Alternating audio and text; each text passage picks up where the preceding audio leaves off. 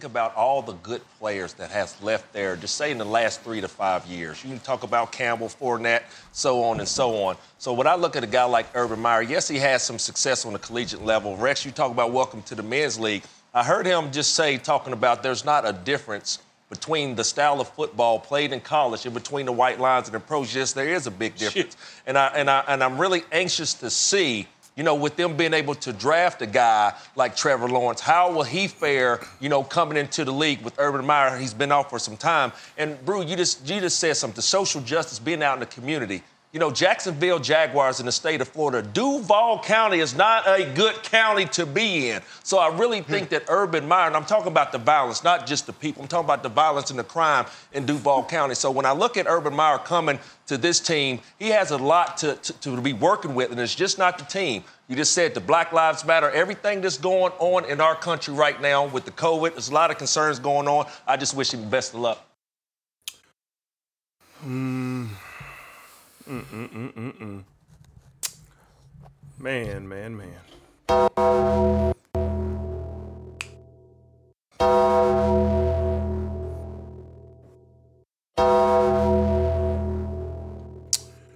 I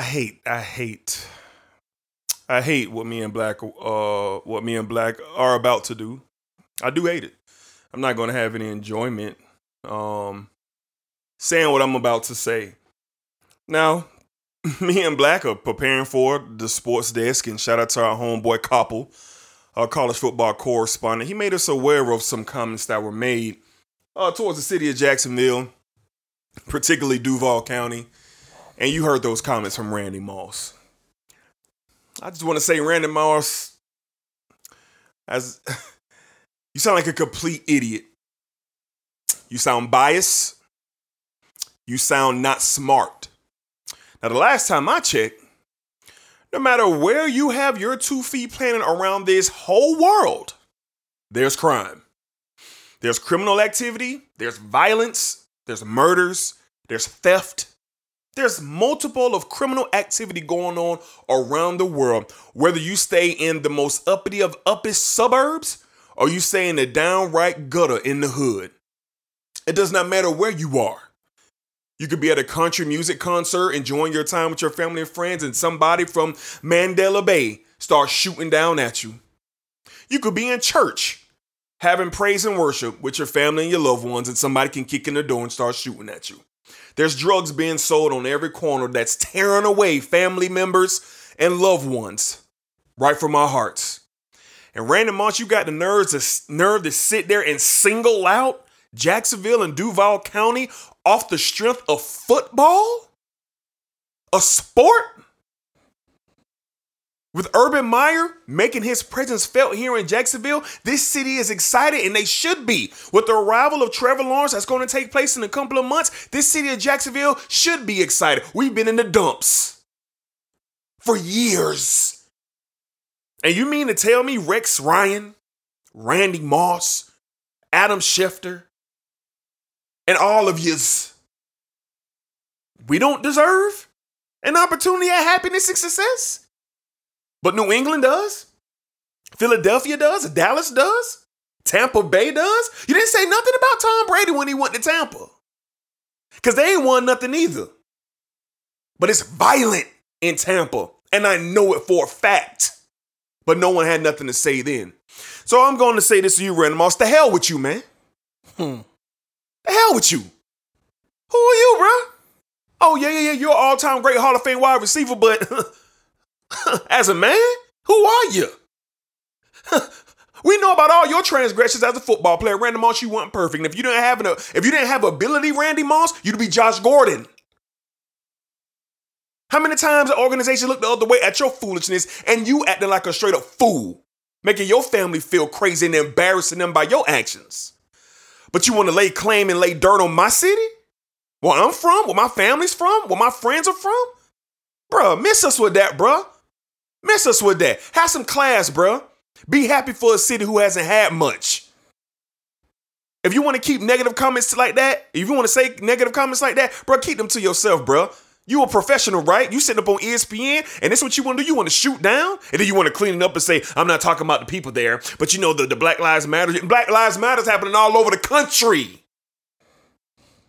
Not just Jacksonville, Florida, not Duval County. You guys make me sick with your negative conversations about the Jacksonville Jaguars. But it's okay because Urban Meyer has signed on. He's committed. And at the end of the day, that's all that really matters to me, because in a short while, all of y'all are going to sit up there and lie to us. And you know what I mean by that? Y'all going to say, boy, Urban Meyer, we knew he was going to come in and do a great job due to his pedigree in college. No, we knew that Trevor Lawrence was going to transition from the University of Clemson and do well for the Jacksonville Jaguars. All of y'all are going to lie. But no. Here at the Sports Desk, we're going to remind you. And so help me God. If me and Black ever make it, if we ever get notoriety, we ever get to the ranks where I can see some of y'all face to face, I'm going to remind you. But I'm going to do it as a professional. Black, what you got? Man, I just want to say that Randy Moss, man, I'm just tired. I'm sick of the disgusting words that you had to say about my city. Ever since the Jacksonville Jaguars got in position to have the number 1 pick, we've been hearing it. Now, more than ever since Urban Meyer has been named the head coach. Everybody got something negative to say about the Jacksonville Jaguars. And then Randy Moss, you open your mouth sitting up there as a black man. Trying to save face with everybody you sitting at a round table with. And want to make my city, our city, look bad. This is about football. It ain't about where we from and what we talking about. Football. What happened between those white lines and coaching. We not talking about what happens in this city. Y'all are the reason good players don't have a chance to really come and see what Jacksonville is about. Jacksonville is not a bad place. It's crime everywhere, as D said. Maybe some places more than others, but it happens everywhere. So Randy Moss, today you are a fool, and you will continue to be a fool for those egregious words that you said out of your mouth.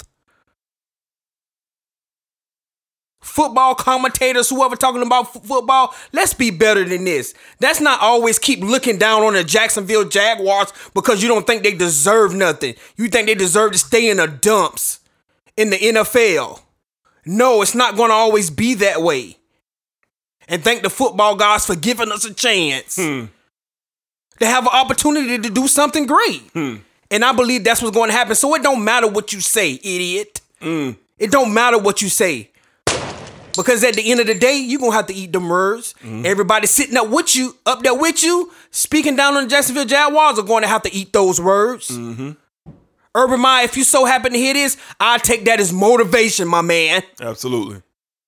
And show them. Trevor Lawrence, if you hear this, I will take that as motivation, my man. Absolutely.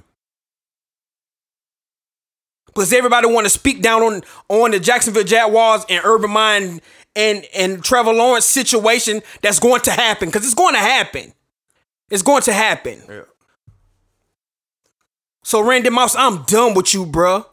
You don't speak down on my city like that. I don't care who you are. All you naysayers, everybody want to speak down on the Jaguars to F with you. Cause this ship in Jacksonville is it's finna turn around. It's finna be right. And then like D said, y'all just gonna have to eat y'all words. I'm telling y'all, man, y'all better start recognizing things are finna turn around here. Regardless of what the crime is, it's gonna turn around. Oh, Black Lives Matter, it's everywhere. So let's stop the foolishness, man.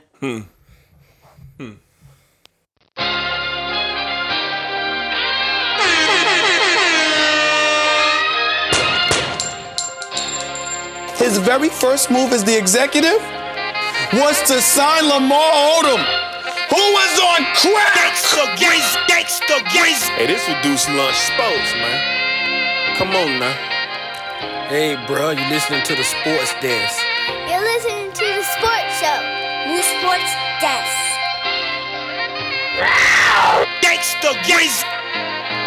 Welcome back to another episode of the Reduced Lunch Action Sports News Desk. I'm your man's one more time, one of your favorite sportsologists, Dedrick L. Hicks Jr. back in the building to give it to you raw and uncut.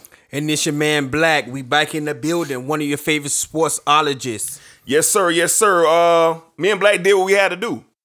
I mean, who would me and Black be if we didn't do what was right and stand up for this city? And stand up for the Duval County, stand up for the Jacksonville Jaguars. So that was what that was all about. And you guys heard the comments. We're just not going to stand for it here. We are not going to stand for it here. I don't care who you are. We not going to stand for it. All right, man, we got a loaded show. Of course, it's divisional weekend in the NFL. A lot of great games. We're currently recording while Tampa Bay and New Orleans are getting ready to kick off. So we're going to talk about the 3 previous games, and we're going to be giving live reactions as we watch this final game on divisional weekend. We're going to talk some NBA.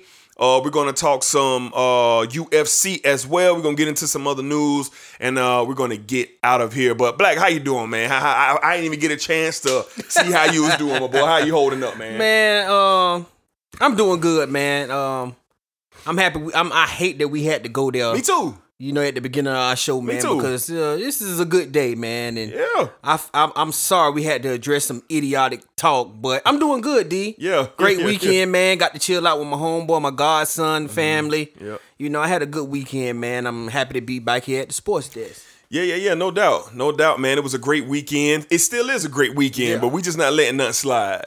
We ain't letting that slide. And like I said, shout out to Copper for making us aware, and he was right on time. I had a whole nother opening topic that we were going to deal with, but we'll save that because this this was more important. All right, man, let's go ahead and jump into our start, bench, or cut. Let's kick off episode 97, Black. Whew, we put in work last week. Yeah, we did. This was working. This our 4th podcast in 6 days. Yeah, we was working. I love it though. Yeah, me too. I love it though. Me too. And hopefully y'all did too. Hopefully y'all caught our Nets special edition, our Jacksonville Jaguars State of the Union special edition as well. You can go get that on all your DSPs. All right, let's go ahead and get into start, bench, or cut.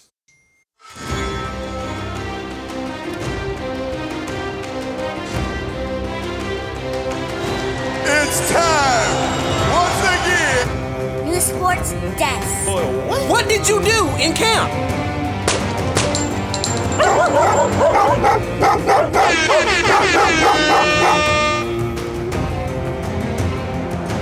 All right. Let's get into it, man. So, Black, I ain't gonna lie to you, man. This gonna be an easy one.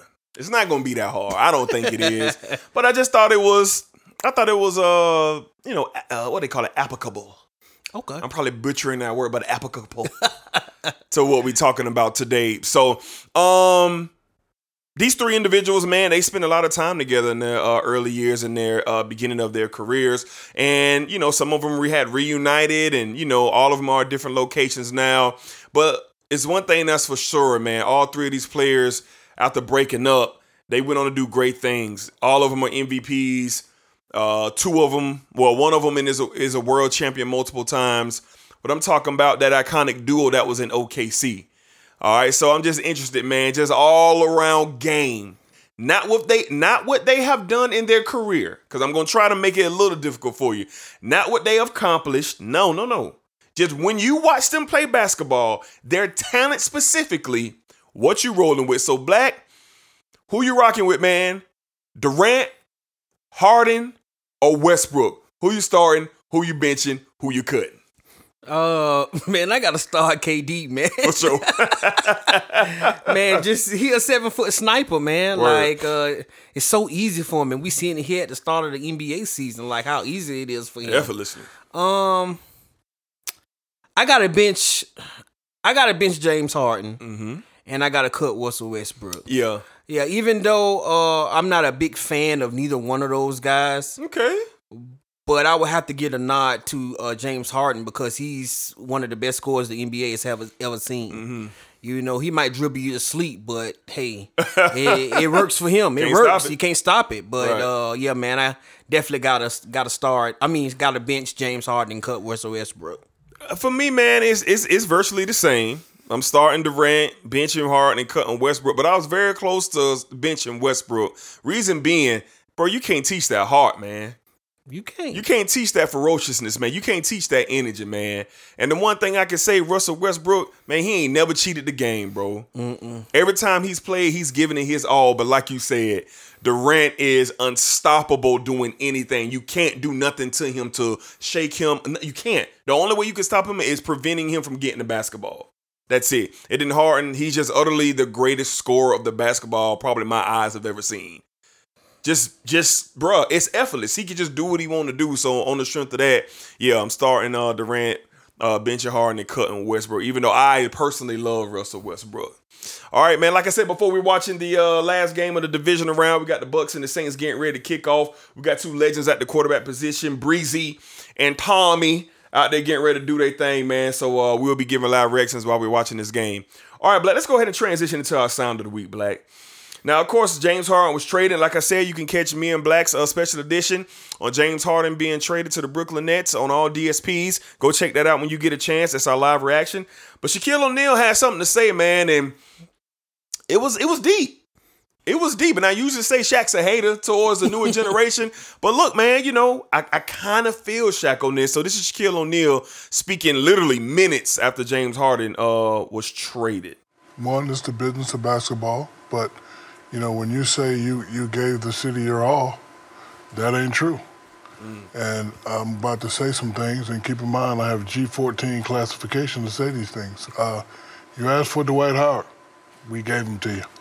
Didn't work out. You asked for Chris Paul, we gave him to you. You asked for some shooters, we gave it to you. We asked for Westbrook, your homeboy from Little League, we gave him to you. Didn't work out.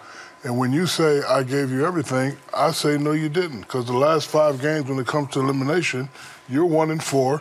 You've been shooting 41%, 24% from 3, 32 assists, and 27 turnovers. I used to be like James. I used to come home and complain, man, he didn't do it. And my father, rest in peace, Sergeant Philip Harris, used to say, but what the hell did you do? He ain't do nothing. He ain't step up when he was supposed to step up. So, you know, when you're the man and you make all the money, you make 30, 40 million a year, it's a big responsibility. Chuck has said this many times. When you're the man, you got a big responsibility. It's all on you. So when it come time to show up, he ain't show up. So I know a lot of people in Houston glad he's gone. So now he got his little super team. He got to win this year. If he don't win this year, it's a bust, period. Woo! Shaq kind of keeping it raw there, Black. Yeah, man. I like that, though. He kind of keeping it raw. Yeah, I like it. Because when you think about it, there wasn't no lies and nothing that he said. Nothing he said. No lies. They literally gave him everything. Yeah. And as soon as Daryl Morey left and went to Philadelphia, because that's his boy, Daryl Morey, he wanted out. And he acted the way he acted. Then he was granted his wish to go reunionize with Kevin Durant in Brooklyn alongside Kyrie Irving. That's kind of wild, but yeah, that was Shaquille O'Neal's thoughts, man. And when I heard, I was like, man, for once, Shaq ain't hating. Shaq ain't hating, man. He was telling the truth. Truth man. hurts, but yeah, it does hurt. It does hurt. It does hurt. I think. And then Harden came on Instagram last night and put some in his story saying, you know, how he being tore down in the media. A lot of black men are tearing him down, except Dwayne Wade. He's solid. I'm reading this. I'm like, Harden, bro, you're not finna get no sympathy from nobody. Harden, you not finna get no sympathy from anybody. Chill with that. Chill with trying to make yourself seem like you a victim, sir. The pressure is on, buddy. Isn't it ironic, bro? You ain't it. even been in the building 2 whole days and you already acting like them divas over there. Yeah. It's ironic, my boy. Man. It's ironic, my boy. Oh, man. It's ironic.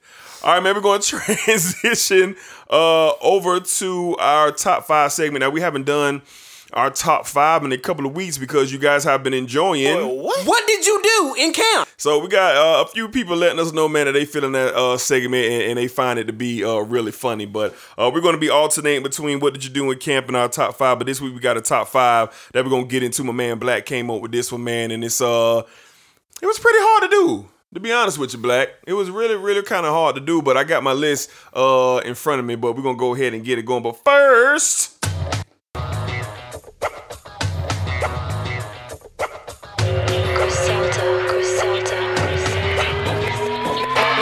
Maybach music. hey, this reduced lunch sports, man.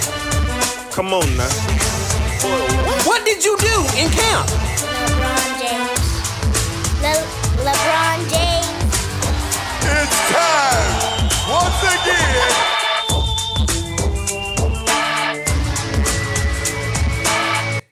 All right, Black, let's go ahead and get into it. Kick us off, my boy. Black, give me your top 5 NBA duos of all time. All time NBA duos. Black, talk to me. All right. Top 5 duos all time.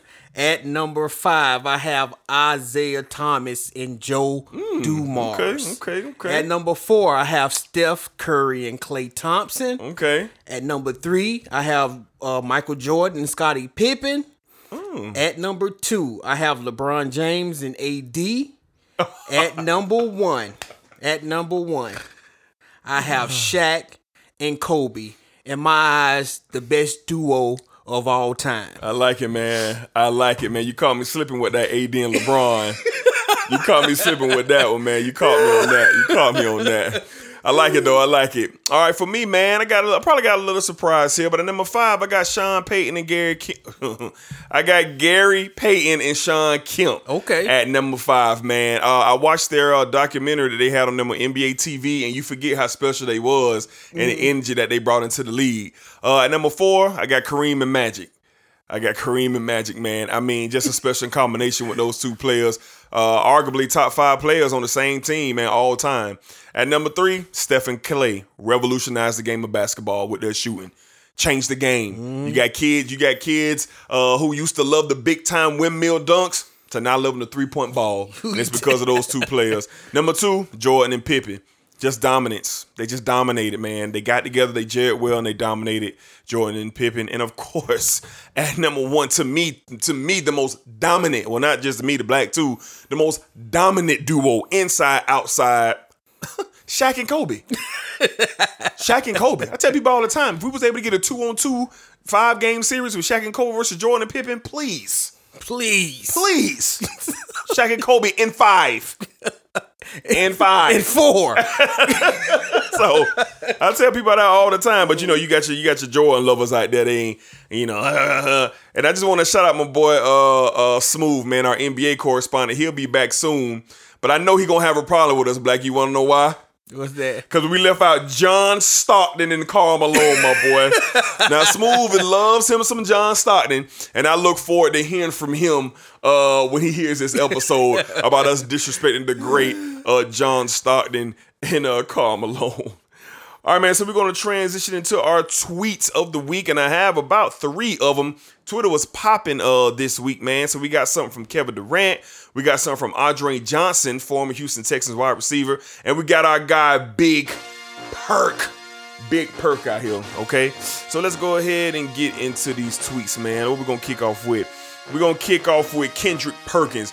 My boy Kendrick Perkins say, wow, Kyrie didn't want to be Robin for LeBron, but now he has to be the Alfred to Kevin Durant and James Harden. Crazy how life works. Shout out Big Perk comparing Kyrie Irving to Alfred the Butler on Batman. Pretty tough stuff right there. Kevin Durant here responding to a fan. At Cuffs the Legend says, it's going to sound crazy to say, but I don't think there's any real pressure on Harden to win a title. Fans already know what he is. He's just a great individual scorer. Kevin Durant chimes in. The narrative is tired, my G.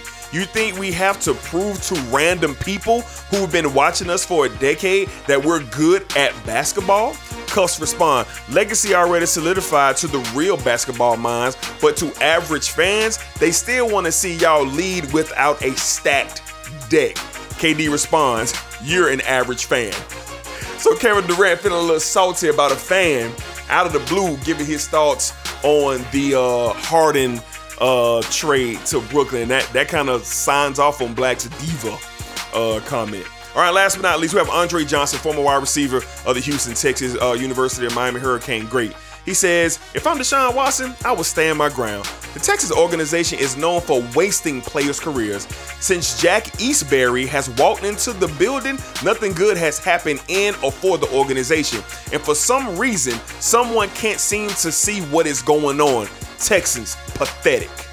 Now that's from all-time great for that city. He might be the greatest, he's greatest receiver. Well, him and Hopkins. Houston, Well, we got D-Hop. We got D-Hop now. We got D-Hop now. But Andre was doing his thing way before D-Hop got Well, there. of course, but if you line both of them up, I mean, of course. Okay. I don't think you can go wrong with either one. Yeah, okay. Yeah. I mean, DeAndre Hopkins that dude, but yeah, man, Andre Johnson, letting it be known, you know what I'm saying? Well, you know what's up, man. So, all right. So that being said, we're gonna talk some NBA a little bit later on, but we're gonna go ahead and transition into the National Football League.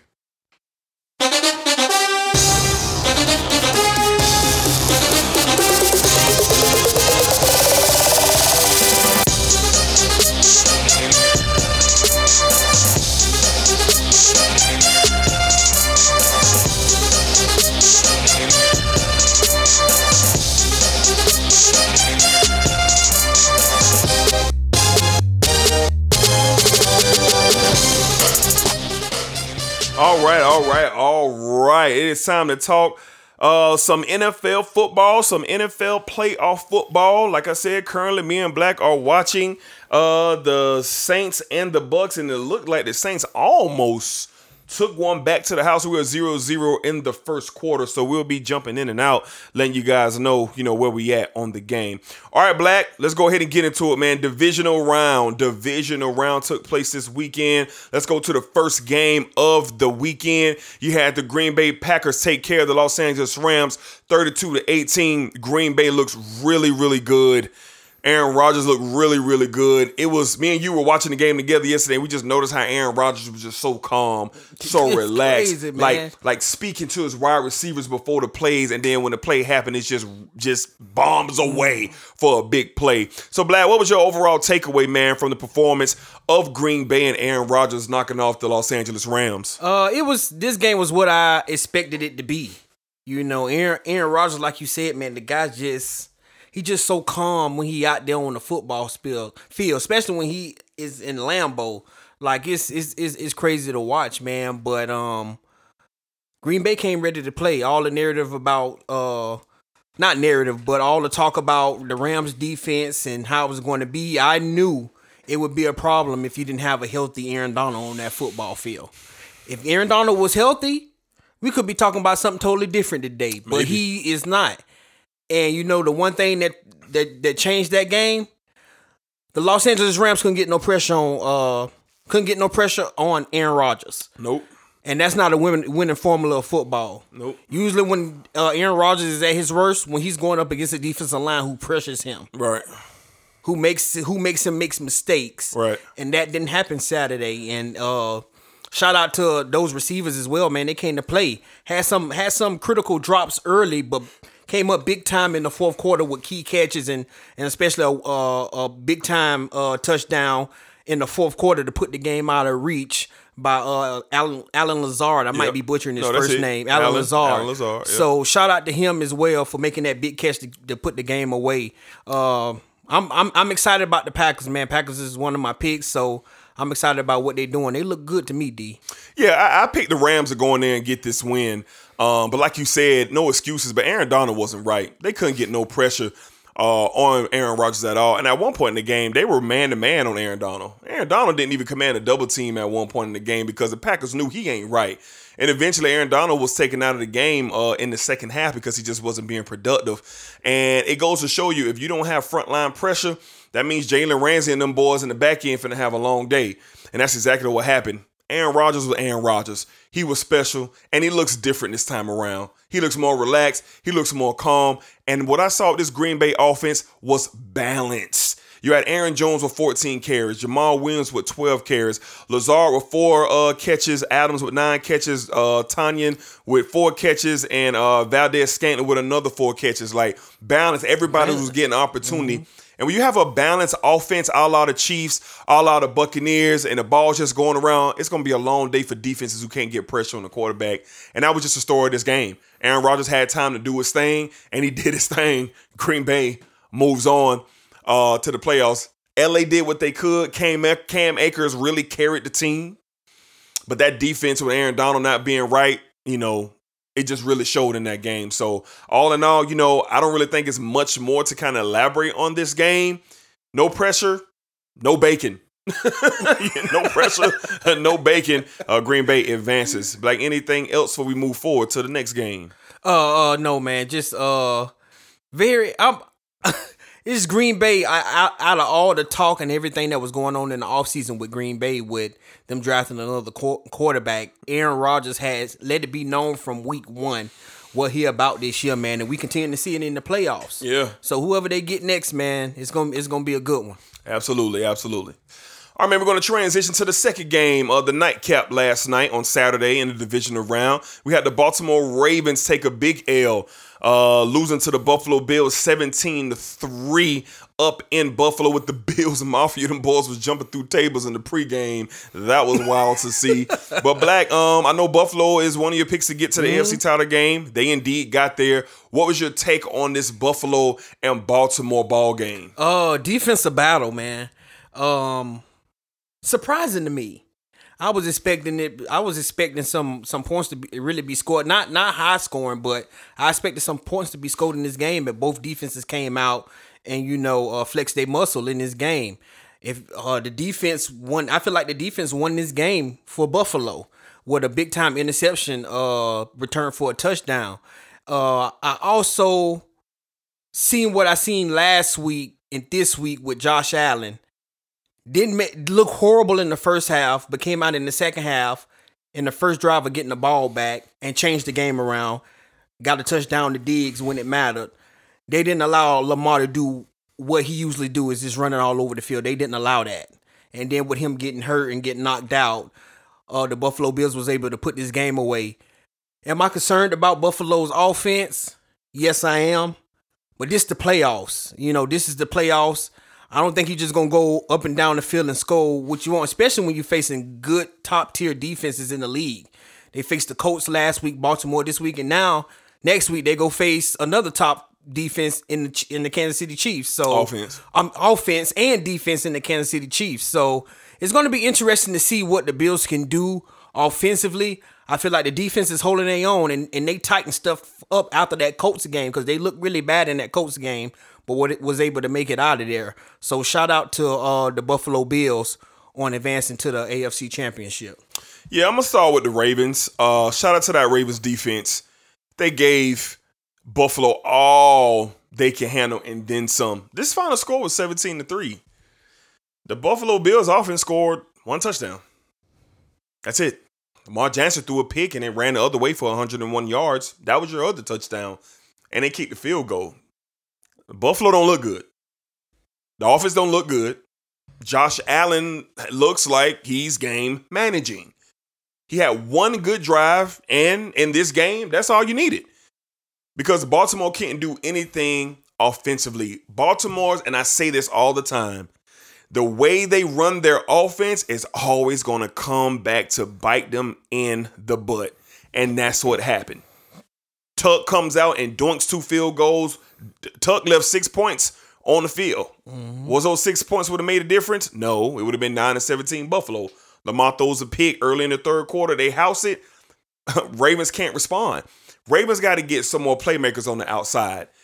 And they got to up that playbook on the offensive side of the ball because Lamar was shut down. When you look at Lamar's numbers yesterday, was Lamar bad? I wouldn't say he was bad. He was okay. 14 for 24, only 162 yards passing, and 1 pick. He had 9 carries for 34 on the ground.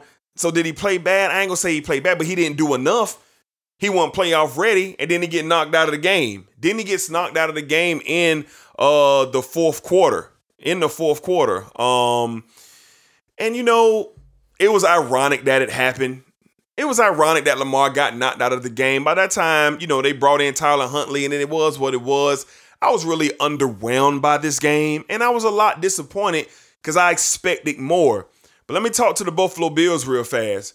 If you think you finna go up to Kansas City with this type of play 2 weeks in a row in the playoffs, you going home. And you going home quickly. We're going to talk about Kansas City and Cleveland in just a second. But in that first half, Black, didn't the Kansas City Chiefs get down to the red zone every drive? Yeah, they did. And if you're not in a position to respond or score, you get ran up out of there. Buffalo better get it together. The cuffs got to be taken off Josh Allen. I expected this championship game, even though I picked Cleveland to get there. I did pick Cleveland and KC, but obviously I didn't have it because they faced the divisional round. But boy, oh boy, if I'm a Kansas City Chiefs fan, I ain't worried at all next week.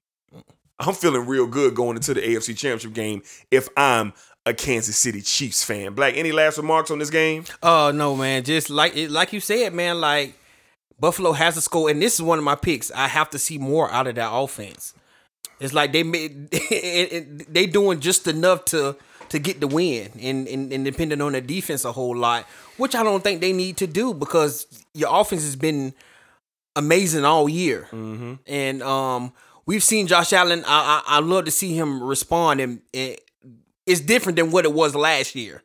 We seen him one and done last year, but their team finding a way to win. Mm-hmm. It's ugly. It's not impressive. It's boring. But they're finding a way. Now, next week, it got to be a whole different ball game. You can't just find a way next week. It better be different. It got to be different because Kansas City coming up, and y'all got to go to Kansas City, man. And that's going to be a real dog fight. So, hopefully, they can get it together, and hopefully we'll get treated with a good AFC championship. Hey, bro, you listening to the Sports Desk. All right, let's get into the first game that took place on Sunday. We had the Cleveland Browns at the Kansas City Chiefs, and boy, was it a lot going on in this game, and we have a lot to unpack and uncover in this game. Kansas City Chiefs survive, hold on, 22-17, knocking off the Cleveland Browns, advancing to their third straight AFC Championship game. This is the first team to have 3 straight AFC title games at home in the history of the NFL. 3 straight in the AFC, the Kansas City Chiefs. Black, let's get into this game, man. Let's go ahead and start quarter by quarter because it's a lot to break down here. In the first quarter, the Chiefs thought they were going to run away, didn't they? Yeah, they did. They came out powerful. Yeah. They came out powerful, Black. Black, what was your take in the first quarter as you was watching the game? What did you think was going to happen? I was like, it could potentially be a long day. Yeah. Kansas City was doing what they wanted to do. Yeah. But I seen the Cleveland Browns stay poised. They didn't. I don't think they really took their tail yet. They hadn't took their tail yet, and you had a missed field goal there by Buckner that didn't push the lead out for them in the first quarter. We talk about the first quarter, right? Yeah. So, but Kansas City went down the field, 7 points, right down the field. So I was like, wow, man. Pat looked good. Everybody offense looked good. Kelsey looked good. They was getting Tyreek the ball in every way. It was like Tyreek couldn't be stopped at all. But yeah, that first quarter definitely Kansas City looked like they was ready to run away with this football game. They was clicking. The engines were roaring. Everything was good to go. They were flying up and down the field. And I said, oh boy, the Browns, don't get ran up out of here. Don't get ran up out of here, man. But like Black said, they was able to keep their composure. Patrick Mahomes was just running up and down the field, completing passes. One wild stat during the game, they ran 21 plays in the first quarter, and they grabbed 12 first downs. Crazy. In 21 plays. They were averaging 8 yards per play in the first 20 plus plays in that game. That's ridiculous. I'm on the computer doing some work, and then I hear that stat. I said, what? I said 21 plays and 12 first downs? That's like a video game stat. That don't even make no sense. Crazy. But that's what happened, man. All right, let's get into the second quarter. Let's go into the second quarter, man. More Chiefs. More Chiefs in the second quarter. Chiefs scored 13 points in the second quarter. Cleveland scores nothing. Late in the second quarter, Cleveland looked like they were going in for a touchdown, but the ball got punched out at the goal line and it rolled out of bounds, and they didn't get anything from it. So at this point in the game, Black, what are you seeing? Are you seeing Cleveland starting to, push to get in this game, or does it still look like Kansas City getting ready to run away with it? Kansas City, it seemed like they was about to run away because you got that. You were on the third. Cleveland had them on the third down. On the third down on that play that he threw the ball to Travis Kelce and he scored. So you had that happen. So Cleveland had to respond in that way. And they came out and responded, but they had the ball on that big play, get knocked out and go in the back of the end zone for a touchback. So they couldn't get nothing. They couldn't get nothing there. But it looked like in the second quarter, the Kansas City Chiefs was doing what they wanted to do. They scored 13 points. They scored 13 points in the second quarter, and you still didn't. You got a goose egg from Cleveland right. in the second quarter. So that's not winning football. It is not winning football. Then we went to halftime, and that's when things started to get interesting. In the third quarter, Cleveland got on the board, got a touchdown, chipping at the lead. Kansas City gets the ball back. They got a field goal. Kansas City gets the ball back after Baker Mayfield interception to Tyrann Mathieu. But then unthinkable happened, Black. The league's best player, the league's babyface, Patrick Mahomes, gets knocked out of the game. Concussion, nasty hit that he took, driven down into the grass, knocked himself out. It did seem scary watching it live because he was woozy, he was stumbling, and couldn't get to his feet and keep his composure. But at that point in time, Black, what is running through your mind with the game getting closer and closer as Pat Mahomes is knocked out of the game? What do you think it did? Tell me, Black, just a little bit of you said, oh boy, Browns finna win this game. Just tell me. I said the Browns got a chance to pull this out. Uh-huh. And I was like, boy, the pick may come to fruition. Right. With the Browns. But yeah, man, in that third quarter, and I didn't get to see the play until like later on after. But man, clean hit by the defender on Patrick Mahomes. Yeah. Patrick, just the way that he came down, he fell face first into the ground. So it's just a freak, accident, for him to go out that type of way. But when he went out, Kansas City Chiefs offense wasn't able to do nothing. They scored 3 points. Yeah. They scored 3 points, and that was what they scored the rest of the way. Yep. But when you lose the best player and the best player on your team, you have to make adjustments. And I seen the defense stepped up and got quality stops that they needed to get in that tail end of the third quarter going into the fourth. Yeah, man. I was sitting in my chair, man, and I said, "Oh no." When Mahomes went down, I said, "Oh no." And I did say to myself, I said, "Man, Cleveland Browns might come back and win this game. Like really, really win the game." And as soon as I say that, Kareem Hunt walks in for a touchdown. And I said, "Oh boy, it's 17-22. A lot of time left in the fourth quarter." And I said, "Man, what in God's green earth is Chad Henne gonna do to help the Kansas City Chiefs get to the AFC Championship?" And by God, Black, on a 3rd and 15, the old wily veteran from the Jacksonville Jaguars takes off running, my boy, and gobbles up 14 of those 15 yards, because initially we thought he got the first down. And I looked at you, Black, and I said, "Oh yeah, he ain't got to pay for dinner, beer, nothing for the rest of his life. He might as well buy him a house in Kansas City, stay there, he gonna have a job, they gonna take care of Chad Henne in Kansas City if he could get them boys to the AFC title game." And on that very next play, that's exactly what he did. Me and Black was watching the play. I said, "Black, the way they line up, they finna roll out. They finna roll out and get it out." And that's exactly what they did. They did a Patrick Mahomes play with Chad Henne. Rolled it out, toss it to Tyreek. Tyreek stays in bounds. Kansas City Chiefs move on to the AFC Championship game. I said, if Cleveland gets this ball back, they gonna win this game. But they didn't get it. They didn't. They didn't get the opportunity. Would I have loved to seen Cleveland get the ball back to see what would happen? Absolutely. It's theater. Yeah. That's what we want here. Theater. But we also want to see the Kansas City Chiefs in the AFC Championship game taking on the Buffalo Bills, and that's exactly what we are going to get. So, Black, what's your thoughts on Chad Henne, my boy?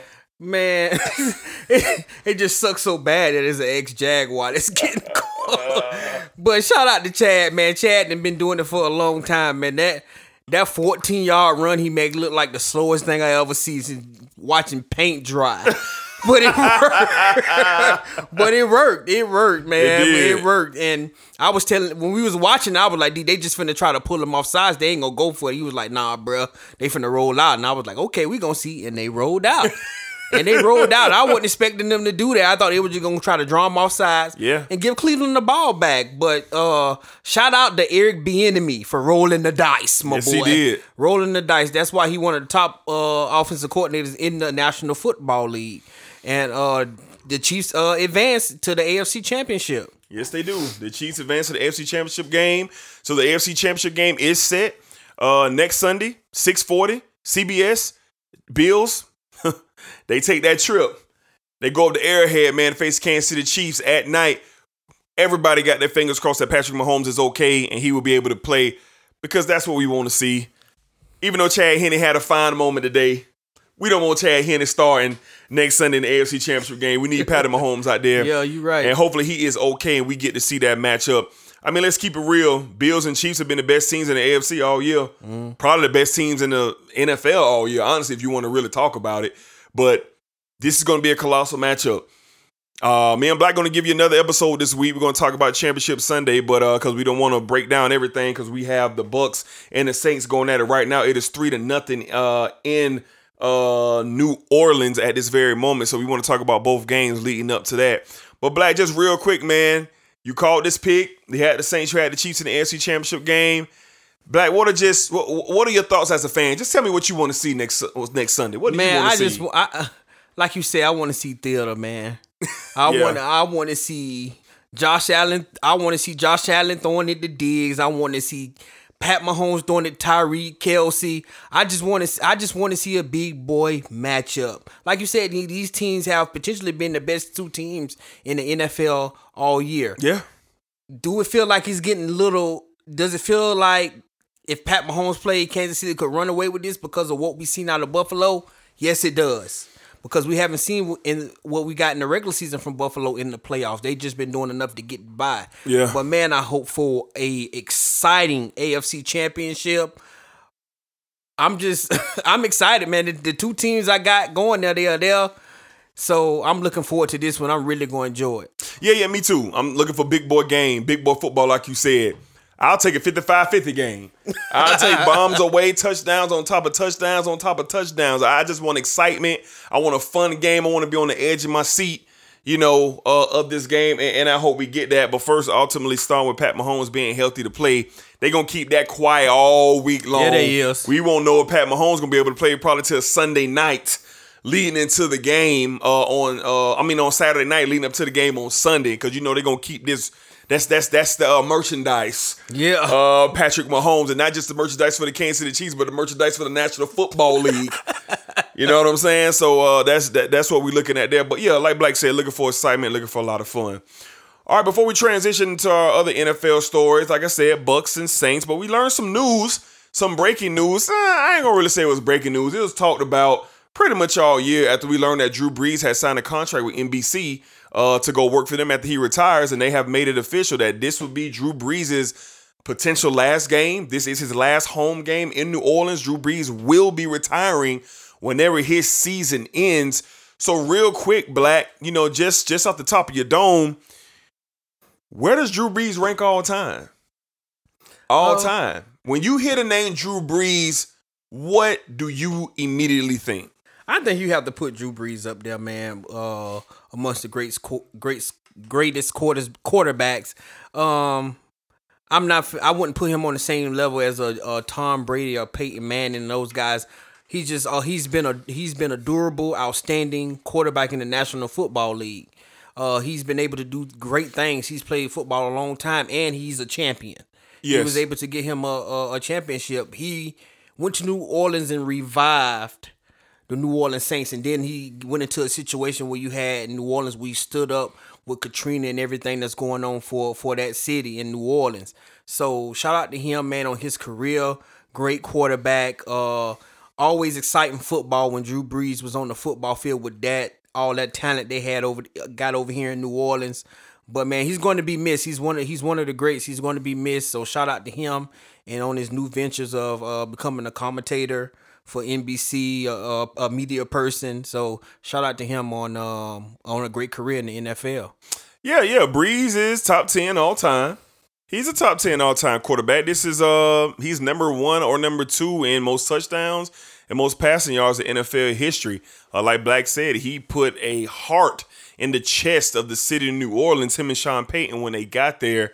All of his work, what he did with Katrina, just his consistency as a quarterback. Last couple of years, Brees has dealt with some injuries, but I think all in all, when I hear the name Drew Brees, I'm going to think of consistency. I'm going to think durability. I'm going to think, wow, it was sure fun to watch him and the Saints play when he played for them. Because no one really talks about his Chargers days. Nobody really talks about it, and probably rightfully so, because he was there for a little while. Then he got injured. The Miami Dolphins, the league wouldn't let him have him because he didn't pass the medical exam. The Dolphins wouldn't bring him in. That was Nick Saban's first year. Nick Saban wanted Drew Brees, couldn't get him. He ended up going to New Orleans, and wow. I wonder if Nick Saban says to himself sometimes, man, I probably would have still been in the National Football League if Drew Brees was my quarterback. And if you think about it, he probably would be still in the NFL, and we wouldn't have Alabama running the muck in college football. But yeah, shout out to Drew Brees. Whenever his season ends, it'll be a job well done, and salute. He is an all-time great, no doubt about it. All right, Black, let's transition back into this hometown business of the Jacksonville Jaguars. Now, we did a State of the Union of the Jacksonville Jaguars. When did we do that? We did that Friday. We did that Friday, and we dropped it Friday. But before we get going, my man Rashad had a soundbite, and he begged me, Black. He begged me to play this soundbite, and he said he wanted to address some things. So we're going to play this soundbite from Rashad. This is Rashad's Corner. Y'all go check out that State of the Union of the Jacksonville Jaguars. It's out on all DSPs. Appreciate all the support. Here's Rashad with Rashad's Corner. Sports Desk, what's going on, man? News ain't official yet, but it looks like we are going to hire Urban. But I got to talk to some of you niggas, man. I've been on social media all day long, and I keep seeing this same bullshit-ass narrative about the fact that... Oh, my bad, Rashad. My bad. We're going to start that over. Sports Desk, what's going on, man? News ain't official yet, but it looks like we are going to hire Urban. But I got to talk to some of you niggas, man. I've been on social media all day long, and I keep seeing this same bullshit-ass narrative about the fact that Urban Meyer, being a college coach, coaching kids, he can't coach grown men. Let me tell you niggas something about winners. When a nigga is a winner, that's what he do. And y'all know, for months I told y'all I wanted a black head coach and I wanted a black GM. I felt like for player relation purposes, that's what we needed to do. But when you got Urban fucking Meyer on the board, there is no conversation. I don't look at color anymore. I look at resume. We talking about... Oh, Lord. Rashad is just so violent that it didn't want to play all the way through. Hold on, let me see if I can catch it. College coach. Okay. Coaching kids, he can't coach grown men. Let me tell you niggas something about winners.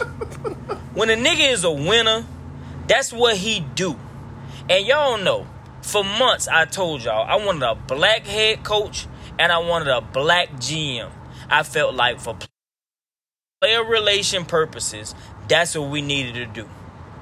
But when you got Urban fucking Meyer on the board, there is no conversation. I don't look at color anymore. I look at resume. We talking about Urban Meyer. I'm sick of you pessimistic ass niggas with this shit talking about Urban can't coach grown men. Are you stupid? Oh. It's still a football. It's still 100 yards and 40 yards wide. That's what it is. It's still football. Urban Meyer didn't have the best players in college football when he was at Bowling Green. Urban Meyer did not have the best players in college football when he was at Utah and beat Alabama. With Utah. What the fuck has Utah did in the last... I'm trying... This is just... I've never seen so many dumb fans. The Jaguars literally has the dumbest fan base in the universe. And I understand they jaded. I understand it. But dog, when you got Urban Meyer and Trevor coming to town, this is foolproof. Oh, the other part is Urban got his he got the cyst on his brain straight. He had the surgery. They told him he's fine. He's gonna be fine. Urban wouldn't take this job if he didn't feel like he was gonna be fine. If he wasn't ready for that grind. It's been a couple of years. It's gonna be way easy. He ain't gotta deal with kids and my girlfriend broke up with me and now I'm hurt and I gotta do this school stuff. These are grown men. This is only gonna be about ball. Straight ball.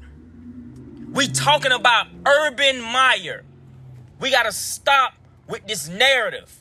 Please. Urban Meyer coming to town, man. I just had to tell y'all, man, I'm excited. I'm excited. This is the best day in Jaguar history, period. If you could have told me when all that stuff was going on in 2018 with Jalen, with all the stuff that was going on in 2019, if you would have told me, Rashad, you're going to be able to get Trevor Lawrence and Urban Meyer be your coach, I'd have said sign me up. Sign me up right now. Sign me up. I don't know how bad this is going to be, but if you could have told me that 3 years ago, I would have said sign me up. And we here now. So I'm just letting y'all know right now, it's finna get ignorant. I am an ignorant Jaguar fan. I've always have been, but I've been ignorant to a loser. I don't know what's gonna happen when we win 11 games a year. And that's what's gonna happen when you got quarterbacks, when you got a quarterback and a coach like these two people who are winners. They don't know anything but win. Yep. That's the kind of stuff that you got to look forward to. And I'm not talking to you stupid niggas no more. That's going to tell me about he can't coach grown men. Sports Desk, I'll holla at y'all. Woo. Gangsta Grizz.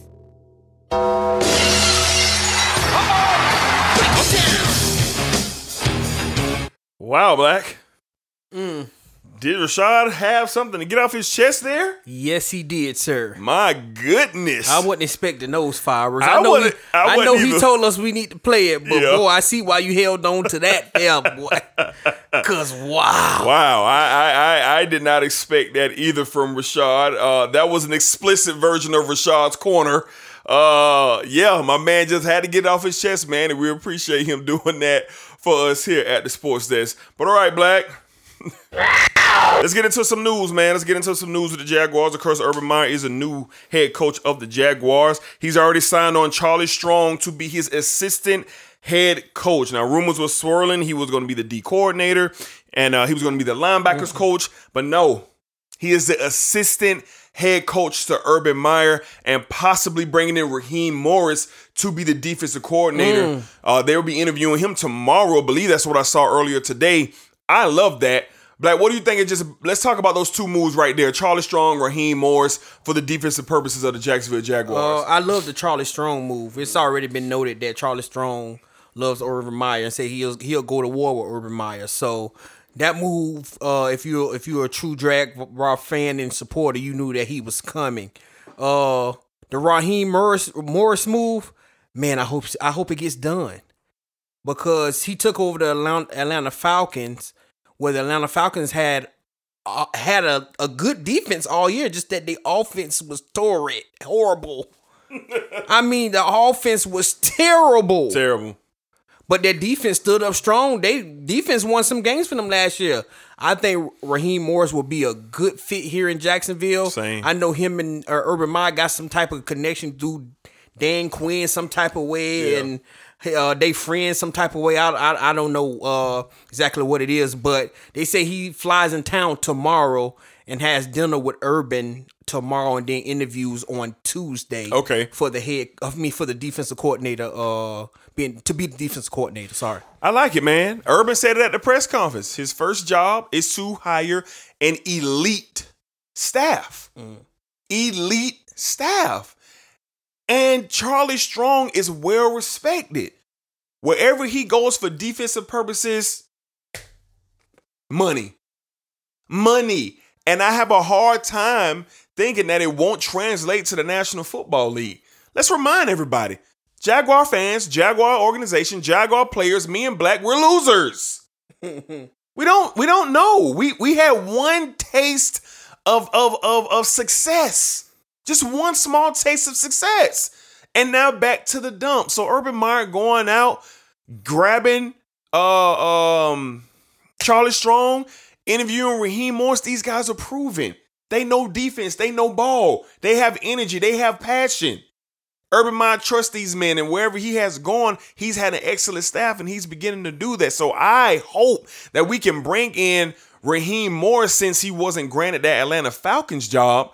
And I don't know if he's up for any other head coaching job. So it looks like Jacksonville is going to be the spot to come to for a lot of upstart, brilliant mind coaches, because it's something special happening here. It's something special happening here. So I'm excited to see it, man. Black, let's talk about Urban Meyer a little bit more of his press conference. Let's talk about that one thing that he said. And I think a lot of Jaguar fans need to really think about this. Jaguar supporters need to think about this. Respecting that emblem, that Jaguar logo. When we see that Jaguar logo, it need to be respect attached to it. Accountability needs to be attached to it. Black, I know we spoke on it a little bit on the special edition State of the Union of the Jaguars. But Black, what does that mean to you, man? Because when we look at the New England Patriots logo, what do we think? Excellence, greatness. When we look at the Dallas Cowboys logo, what do we think? Boy, they really got it popping in Dallas. When we look at the Green Bay Packers logo, what is it? Man, greatness, his history, his story.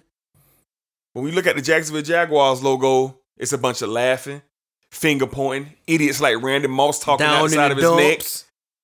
Down in the dumps. So what'd you think? Because I didn't expect Urban to go there with it. So I was really taken aback when he said, I was like, whoa. So what did you think, Black? Just what did you think about Urban talking about the Jaguar logo? I wasn't shocked that he said that. Because, every stop Urban Meyer has been in college football, he always said this logo will be respected. When he was at Bowling Green, when he was at Utah, when he was at Florida, when he was at Ohio State. Yeah. You're going to respect that logo that you're playing for. When you put that uniform on and those colors on, the helmet on, you're going to respect it. Right. And that's how it needs to be when you playing football. I honestly think that's more for the football players, not everybody else around the league. I think that's more for the football players that you have. Respect that logo. Respect it. And those are the things that we want to hear from our football coach. When you step foot in this building, when you step on that football field, you show that Wildcat some respect. You show that Jaguar some respect. I'm sorry. When you come into work, you show it respect. And that's what we need here in Jacksonville. Because it's not a lot of respect, like you said, D. It's not none. It's nothing. Everybody look at the Jaguar logo. Kick that off to the side. You can throw that over there in the dumps, man. Yeah. We don't care nothing about that. But Urban Meyer says no more. So I love what he said, man, and took that stand, man, to show that the Jacksonville Jaguars will be respected. Absolutely. I think the same thing. I agree with you, Black. I believe it was for the players. I believe it was for the people working in that building. I think it was for it was a flare up in the air for the fans. For the fans to get word of that and hear, the Jaguar logo to be respected. In my opinion, the Jaguar logo is one of the cooler looking logos in the league. If you look at it, it's a nice looking logo. That teal tone, the Jaguar, it's really detailed. But I like that Urban said it. That lets me know that he is all in for real. And I didn't get the feeling from Urban during this press conference that, man, he just here to make some money. He just here to showboat and tell us what he's done in the past. Nah, like this man is engaged. He's committed. His energy. I mean, this man barely smiled. That let me know everything. It wasn't, oh man, I'm so glad to be here in Jackson. No, it wasn't none of that. I'm here to work. And this is a place that I feel was best for me. And we're going to do what we got to do, and I'm excited to see it. So we're going to be talking about more moves as they come along. Right now we have Charlie Strong as assistant head coach, meeting with Raheem Morris to be the defensive coordinator on Tuesday. And, we'll see what else we got coming along. Black, you got something? Yeah, let me ask you this. What do you think with Charlie Strong being the assistant head coach, what do you feel like his role could be? We know he's the assistant head coach, but you think he will have his head in with her, if it's Raheem Morris as the D coordinator? You think he'll poke his head in on that on the defensive side of the ball? Nah, I think Charlie Strong, obviously, yeah, on the defensive side of the ball, him and Raheem Morris have excellent dialogue every single day and on game days, I'm sure, for sure. But I think he's here for the culture.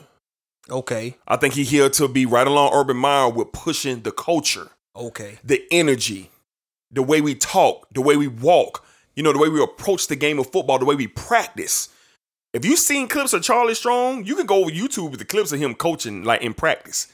This man is a maniac. Yeah, he is. He's a maniac, and I think that's why he's here.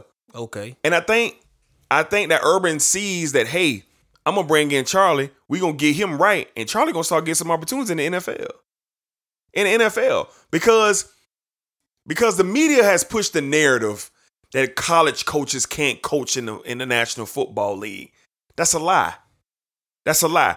If you know X's and O's, you can coach. But if you're not a leader, you won't win. And that's it. Urban Meyer is a leader. X's and O's, you can go talk to a high school. You can get a high school head football coach and an NFL head football coach and put them at a dinner table. They'll talk ball for 12 hours. Because they understand the game. They understand X's and O's. They understand the shotgun. They understand the out formation. They understand the wildcat. They understand trips left, trips right. They understand it. But when you talk about leadership, you can't talk about it. You got to see leadership. And that's what Urban Meyer bringing to the table, leadership. And the way that it's going with the people he bringing in, that elite staff will be elite. Compared with the elite staff and leadership and the culture changing, man, okay. But we're going to follow, of course, the Jacksonville Jaguars very, very closely as they bring in the staff and make all the moves that they're going to be making, into this very exciting offseason. Yeah. We haven't been able to say that in a a long time. Yeah. In a long time. All right, but let's switch gears to Deshaun Watson, the Houston Texans. We heard what Andre Johnson had to say in his tweet earlier, and we've been getting all the alerts and the reports probably for the last week or so. Look like Houston is leaning towards giving Deshaun his wish. Now, this is the one scenario that I seen today. Now, Black, let me know what you think about this. J.J. Watt is probably gone from Houston. All right, he's going to be a free agent. J.J. Watt, free agent, yeah? Yeah. I believe his contract is up. Yeah. Okay. He's been showing frustration. We seen him in the press conference talking crazy, and it looks like he's had it with the Texans, and he's looking for a fresh start. So J.J. Watt could be out. He's getting long in the tooth, but he's still a productive player. But Black, what do you think about this? And this is what I seen. Bosa and picks for Deshaun Watson, 49ers in Houston. You send Bosa from the 49ers and picks to Houston for Deshaun Watson, straight up. What you think about it? I like little young Bosa, though. I know you do. I like Deshaun. Do you do it? Put your general manager's cap on. Do you trade Bosa? If you John Lynch, do you trade Bosa? Let's say it's 2 first-round picks and 2 second-round picks for Deshaun Watson to bring him to San Francisco. Because of the way the game is now, you have to. No. You have to. If you're the general manager, if Ernest Lockwood has the general manager hat on for the San Francisco 49ers, and that phone rings and the Houston Texans say, Ernest, we want to give you Deshaun Watson, but in return, we want Bosa, 2 first rounds, a second and a third. What do you tell him, Black? I would have to take it. Okay. I would have to take it. Okay. Reason being, Deshaun Watson, man, everything he's done, and you could potentially say the quarterback position held the 49ers back from winning the Super Bowl. For winning the Super Bowl, and then you put him with one of the brilliant minds in football in Kyle Shanahan. Brilliant. Running the brilliant minds in football. Yes. And then his career, everything that we know we want to see out of Deshaun, you'll see that in San Francisco. Right away. Because Kyle Shanahan is going to put him in those positions to succeed.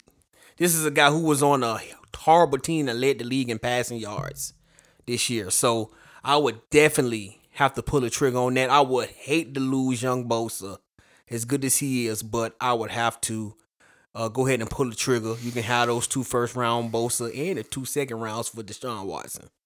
Man, I will pack up Bosa in a heartbeat. I'll be like, oh, that's all you want?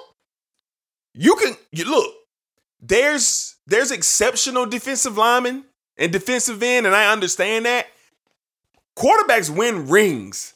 Quarterbacks make your franchise relevant. Quarterbacks allow you to be consistent in your organization with your football team. That's what quarterbacks do. A prime example of this is J.J. Watt. J.J. Watt has been historically good. Historically good for the Houston Texans. But what in the hell have the Texans received from it? Nothing. Deshaun Watson been in the league 4 years. 4. J.J. Watt done been there 29,000 years. And they ain't got nothing, bro. This man was consensus #1 player in the NFL for like 3 years straight in his prime. You put Deshaun Watson with the San Francisco 49ers, he'll be the MVP next season. He will. The San Francisco 49ers will win the NFC West. Mm-hmm. And they will be a top seed in the NFC. Deshaun Watson and Kyle Shanahan is a match made in heaven. Mm-hmm. Heaven. So, I hope he ends up in San Francisco. Now, I haven't thought about any other teams, but I'm going to start with Houston. They're incompetent. Shout out Freddie Bricks. They're incompetent. They have let down the city of Houston. Houston is a bonfire. They have taken the place of the Jaguars. This organization is bottom feeding trash. The ownership, the general manager that they hired, it's nothing there. Deshaun came out last night and tweeted, I done went from a 2 to a 10. And all representatives in the media believe that Deshaun has played his final game in Houston because Deshaun will not be reporting to the Houston Texans. So if I'm Houston, start over now, Black. Start over now. Get rid of Deshaun, get something back for him, and try to rebuild. Because you got no money. You got no draft picks. None. No free agents are coming to see you. Like, you got anything on this bonfire in Houston? Man, it's just horrible, man. Like, and it's only one man that's responsible for this BS in Houston. And his name is Bill O'Brien. It all started with DeAndre Hopkins. And it seemed like ever since then, the wheels are fully off the train. Indeed. I mean, this guy has set a franchise back and has it looking very embarrassing in the National Football League. It's crazy, bro. Now he has went on and become the offensive coordinator for the Alabama Crimson Tide. And leaving Houston in the dumps. So I blame Bill O'Brien. I blame ownership. Yeah. They're to blame as well. Yeah. Because you have a once-in-a-lifetime franchise quarterback who you just paid. Why don't you talk to him about the moves that need to be made here in Houston? Yeah. Show respect. He's your face. He's your leader. Show respect. Show respect to this man. And from what it looked like, and if you piss a man off while he's on vacation, you know it's real. This man was on vacation with his beautiful girlfriend, and y'all pissed him off. He had on Versace shorts on the front of a boat. His shirt was off. He had like $19,000 worth of jewelry on his neck. And I'm like, what are y'all doing in Houston? But now that Deshaun's mad, y'all trying to, oh man, let's do this. Oh, let's interview Eric Bieniemy. Let's do this. Let's talk to Deshaun. Deshaun ain't got nothing to say to y'all, bruh. Handled him wrong. And Handle now them he wrong. ready to go. He ain't have on the San Francisco jersey for nothing. He ready to go. He didn't have on the Joe Montana for nothing. If you don't know, Deshaun Watson spent a lot of his offseason in California. He ready to go. He's ready to go. Mm-hmm. And Houston, y'all have dropped the ball on this. For sure. Y'all just paid this guy. Big time money. Big time. Yeah, franchise money. Franchise money. And he deserves it. Yes, he does. Houston, just go ahead and let the man go. There's nothing else to be said. Y'all get picks back. Y'all get picks. Y'all can set up and find something. Go a different type of way. Just let him go and do what he needs to do because y'all are going to ruin this guy if he stays there. Y'all are going to ruin him. I'm not. And you know what? I shouldn't say that because I don't even think Deshaun Watson is the type of player who's going to let his career look bad or be ruined. Nah, he just won't win. He just want to win football, and Houston Texans are not built to win football games. Nope. The Houston Texans will be the worst team in the NFL next year. Oh yeah. Oh yeah. With And no first round pick. Deshaun Watson doesn't deserve that. He don't. So it's time to let it go. Give Deshaun what he wants, and y'all get back something y'all want to start over. Just start over. That's what it is. Just start it over. Just start it over. Yeah, I had opportunity to call Deshaun the other day. And I asked him one thing. While he was on vacation? Are you ready to go? Are you ready to go? Are you ready to go? Are you ready to go? Are you ready? I just asked him, was he ready? And he told me, yes, sir. He is ready to go. All right, man. So we're going to transition out of the National Football League. And we're going to get into the National Basketball Association. Breeze just be looking like he's so scared and shook, bro.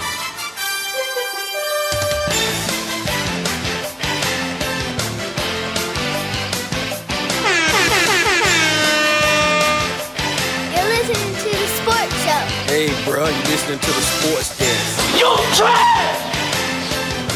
You not hooping! Gangsta, gangsta!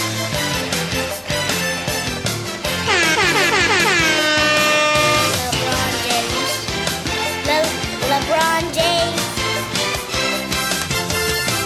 Man. This division around is getting real out there. Drew Brees just threw an interception, boy. It's getting thick.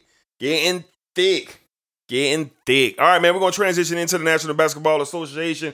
And, of course, man, before we get started, let's do our thing, man. What our boy at? Where the nature boy at, man? Don't tell me somebody done did something. Okay. Los Angeles, home of the greatest franchise in sports, the LA Lakers, and the home of the greatest athlete in the world today, LeBron James, the King.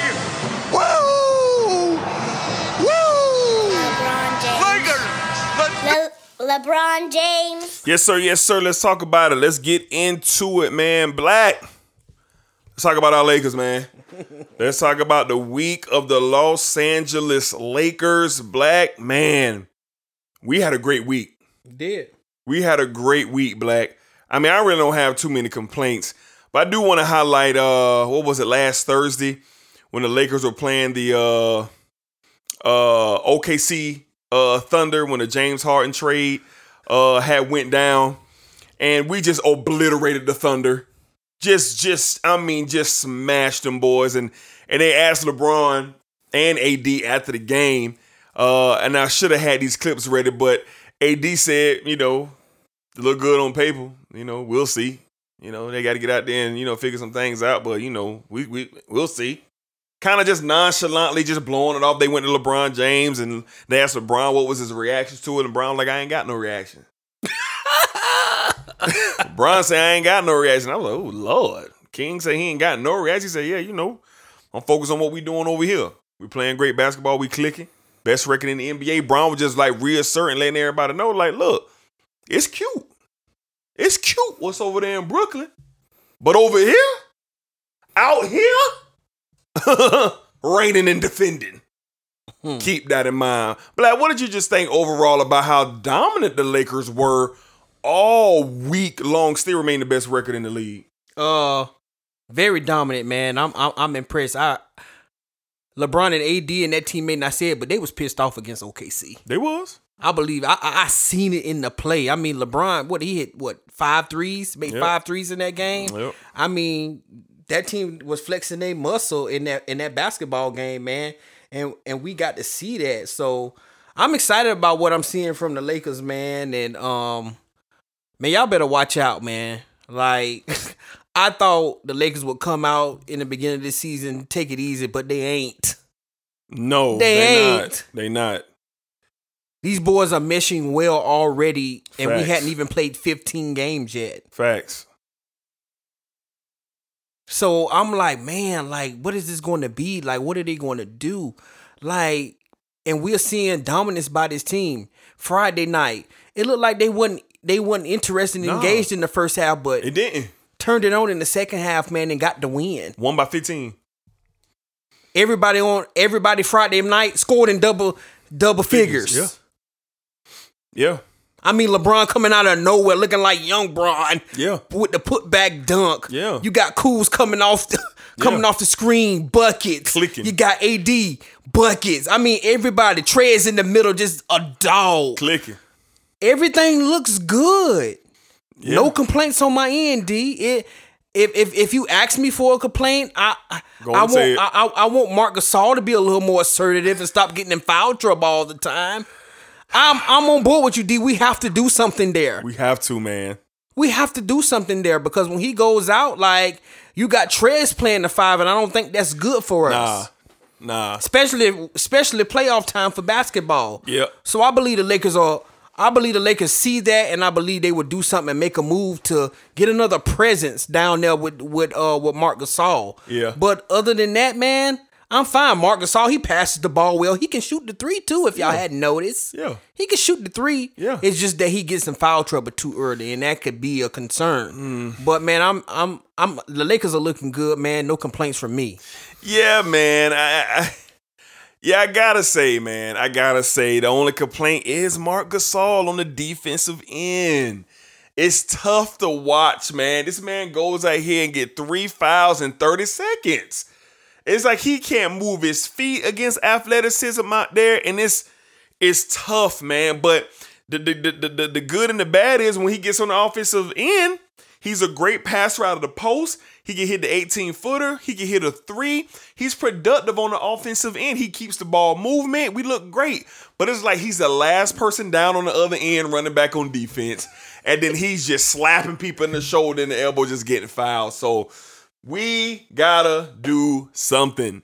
I'm not advocating getting rid of Marc Gasol, but Jesus, let's figure something out. But all in all, Lakers looking great.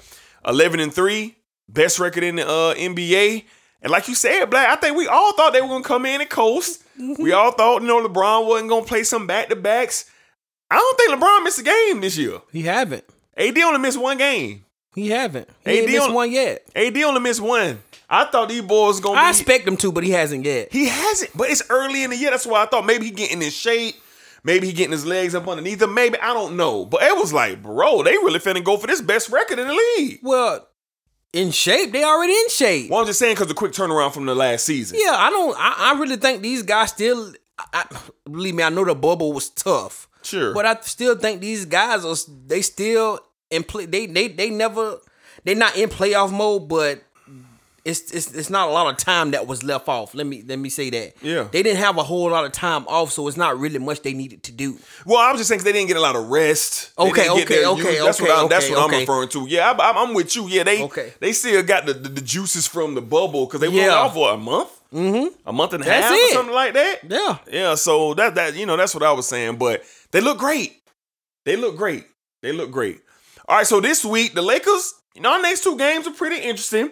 Tomorrow on Martin Luther King Day, we got the Lakers and the Warriors, 10 o'clock TNT. Look forward to seeing that at home.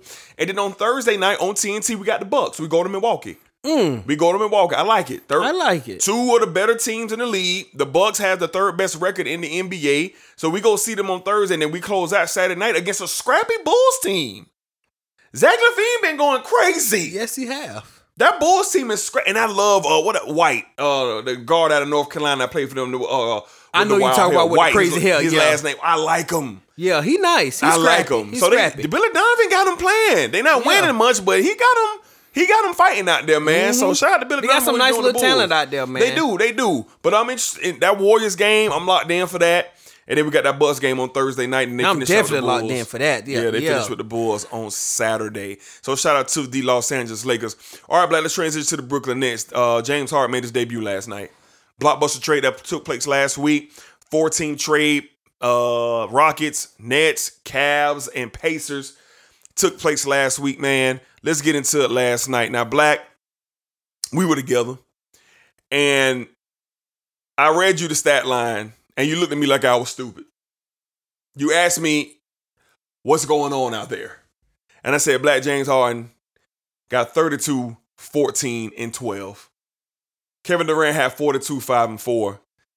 Black, these men didn't even practice. These men got off the plane. James Harden got off the plane, literally put on the jersey and went and played basketball. And this man came out 32, 14, and 12. Durant, 42 points, man, on 15 shots. Very, very impressive that they were able to do that. No practice, no nothing. Very good on the offensive end. But I hate the rain on their parade. They won the game 122-15. So I'm looking down the line. I'm looking at the bench. I'm looking at what we got off the bench. You want to know what they got off the bench, my boy? We got my boy Reggie Perry with 4 points. Shamet, 5 points. Luau Carbrot, 3 points. And Bruce Brown Jr. with 7. 7 points. DeAndre Jordan with a whopping 2 points, my boy, as a starter. There's no depth on this bench. Now, Kyrie Irving is slated to return tomorrow when the Nets take on the Bucks. They haven't cleared him yet, but all indications are that Kyrie Irving's going to play tomorrow and make his debut with James Harden and Kevin Durant. So just real quick, Black, just off the dome, what'd you think about James Harden, man, jumping off the plane, putting on the Nets jersey and doing his thing against the Orlando Magic? Impressive. Nothing we haven't seen before from him. I'm not too fond of the Nets right now. You know, I'm not too fond of them, but I love to see the shoe on the other foot, my boy. You know, when LeBron James was in these situations where he had a big three, all the hate, all the hoopla. You know, now it's Kevin Durant, Kyrie Irving, and James Harden. And I'm looking at this situation. These boys can score the basketball, and I'm pretty sure with Kyrie coming back, he's going to give you another boost as well. My thing is, can he sustain this through the whole basketball season and going into the playoffs? I don't think they're going to be able to sustain it, especially with not getting no help out of your bench.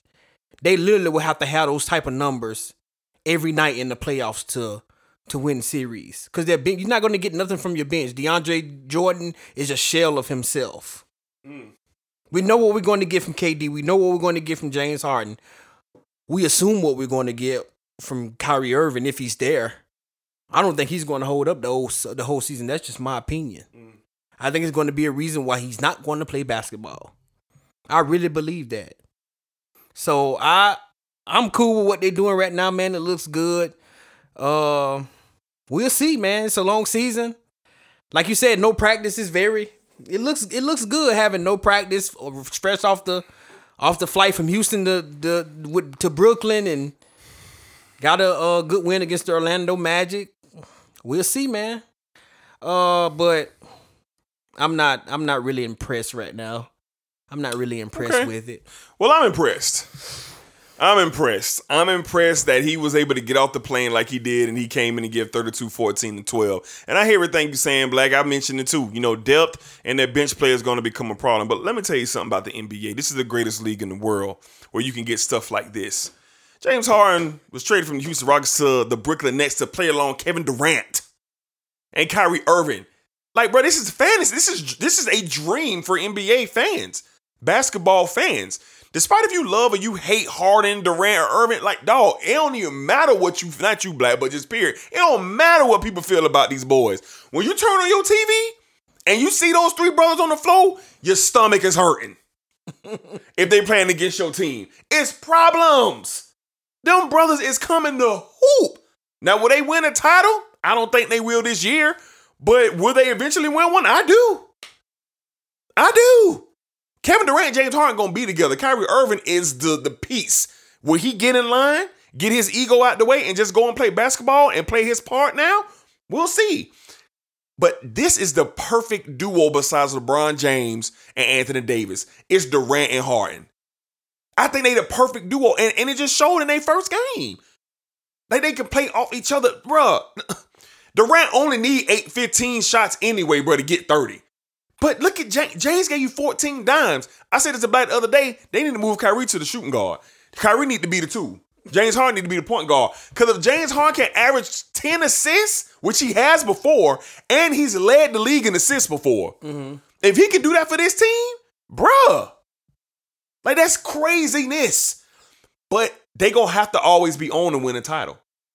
You're going to have to look at their stat sheet and see Durant with 31, Irving with 30, and Harden with like 31 or 32. They'll be like absolutely unstoppable. But, all in all with the Nets, we'll see.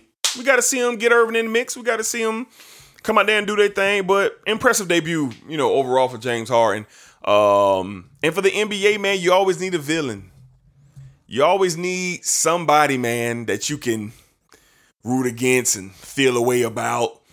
And it looked like it could be the Brooklyn Nets. We had it with LeBron for many, many years when he was in Miami. A lot of the world wanted LeBron to lose. They didn't want to see him win. Then the Warriors thing happened. Everybody hated the Warriors, especially when Durant got there. And now it's kind of like, man, now you got this super team in Brooklyn. Because I don't think a lot of people hated when AD went to the Lakers.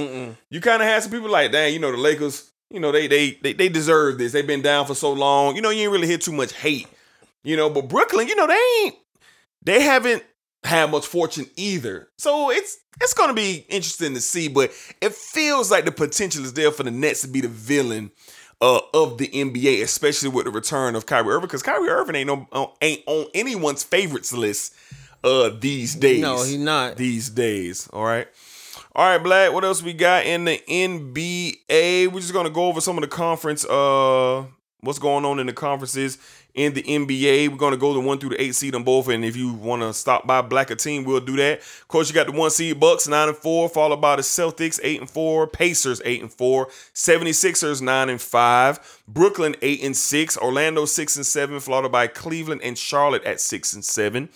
That's your top 8 seeds in the Eastern Conference. In the Western Conference, you have the league leading 11-3 Los Angeles Lakers, followed by the Clippers at 9-4, Jazz at 8-4, Phoenix at 7-4, Portland 8-5, San Antonio 7-6, Mavs back in the top 8 at 6-6, followed by the Nuggets at 6-6. I want to stop there.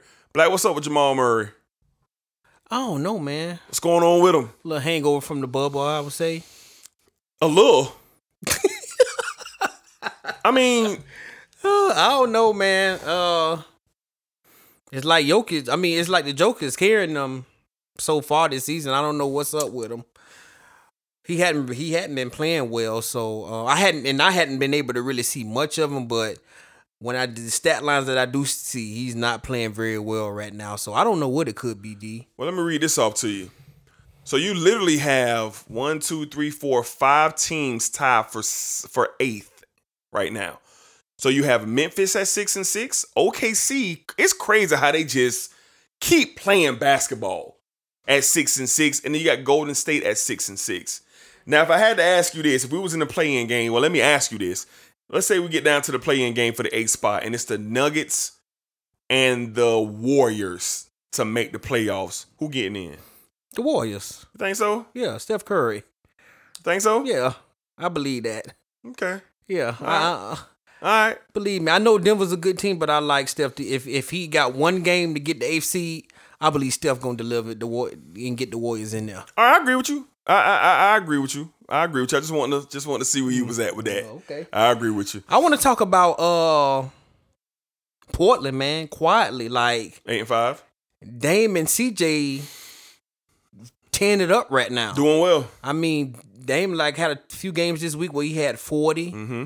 2 40-point games, if I'm not mistaken. Yeah, doing well. And then CJ McCullough had some games where he had over 35.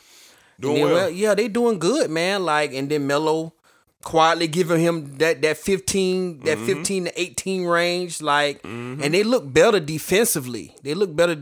So I'm gonna they look a little better defensively. And they already beat my Lakers one time this year, so I'm going to keep a close eye out on them this year. But they are really clicking so far in the first half of this season. Yeah, they are. They are. It's early. They started off slow, but like you said, Black, they are coming along. So that's pretty much going to wrap up the National Football League. So we are watching, the National Basketball Association. So we are watching the divisional game between the Bucks and the Saints, and it looks like, it is picking up. It is picking up out here. 13-10. Saints have the lead. Jameis Winston came in through a bomb. Look like Breeze is okay. He's coming in. So I'm guessing that was just a trick play to get some offense going, but Breeze is walking back out onto the field. So this game is getting tight. It is getting tight in divisional round, like we said, like we all believed that it would. All right, man. So we're going to transfer out of the National Basketball Association. And it's time to talk about some UFC. It's time to talk about some MMA. We haven't talked about it in a while. It's been a minute, man. It's been a minute. But Black, he's back.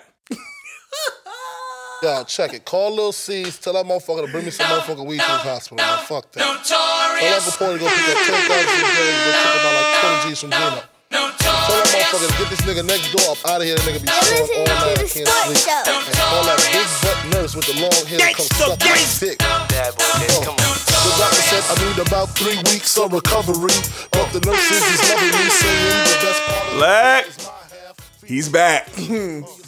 The notorious one, Conor McGregor, is making his super duper long awaited return to the octagon this coming Saturday night. Black, we are in for a treat to see the notorious one back in action at UFC 257 as he takes on Dustin the Diamond Poirier.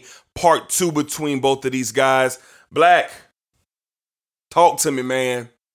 What are you looking forward to the most? Just the return of Conor McGregor. How do you feel about the notorious one making his return? Well, man, I'm gonna be so hyped to hear that song being played, bro, as he walked down, man. Conor, man. Conor is just like, he's that dude, man. You know it. Like, I'm sitting here watching the countdown and I'm watching the interviews. Conor is just that dude for the UFC. When this guy is scheduled to fight somebody, it's like the whole atmosphere of the UFC it just changed. Yeah. It just changed, man. Like he said, man, you talk about record-breaking numbers, record-breaking this, everything this man, he's done it. And the one time he fought last year, man, the man set records, and that's the only time he fought. Out of all the fights they had the rest of the year, man, nothing came close to what he did. You know, even though I know we had a pandemic and this and that, but even if we didn't, I don't think nobody would have set records like he did. Nah. Like, man, I'm just so happy Conor back, man. Yeah. I'm excited. I'm excited about this fight with him and Poirier. I'm a fan of Poirier's too. Yeah. I like Justin Poirier, but as the man said, Poirier's great, but I'm over there. Yeah, you got to be more than great to beat me. Mm-hmm. You know, I'm looking at Conor, the way he carrying himself, what he doing.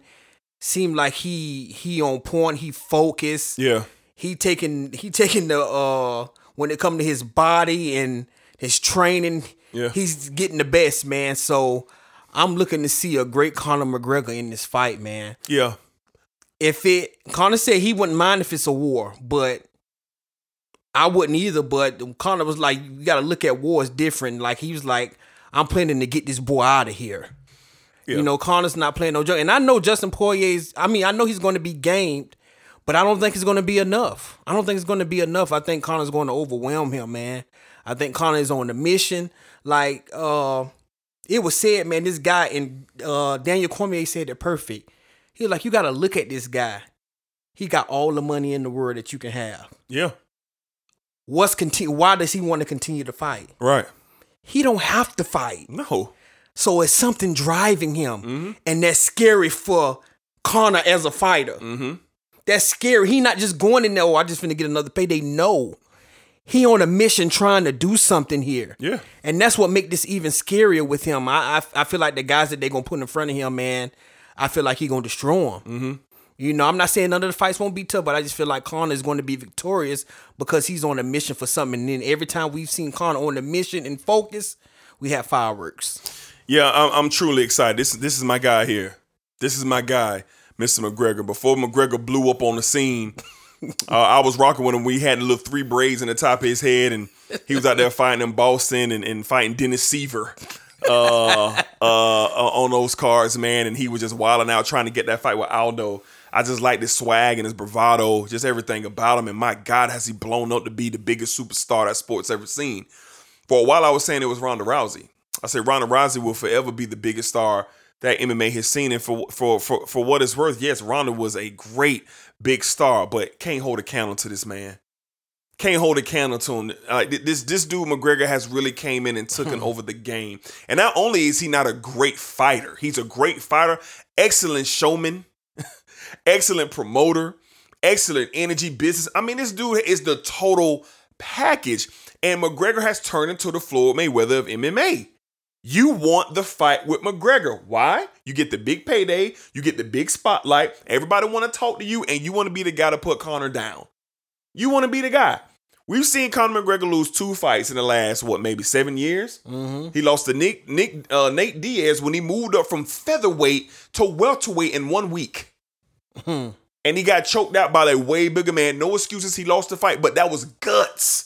It was. I didn't take that for a loss for Conor. That'd be a loss in the record books. But that heart, this man moved up to 170 in a week. The face, crazy, dog, and it was wild. But what happened? 6 months later, Conor told Dana White, okay, I ain't fighting nobody else until you give me that rematch. Don't ask me to fight nobody. And what Dana gonna do? Okay. Put him back in there one day, and he whooped him. So look, Dustin Poirier is a dangerous opponent for Conor McGregor. Big time striker, very good boxer, moves well on his feet.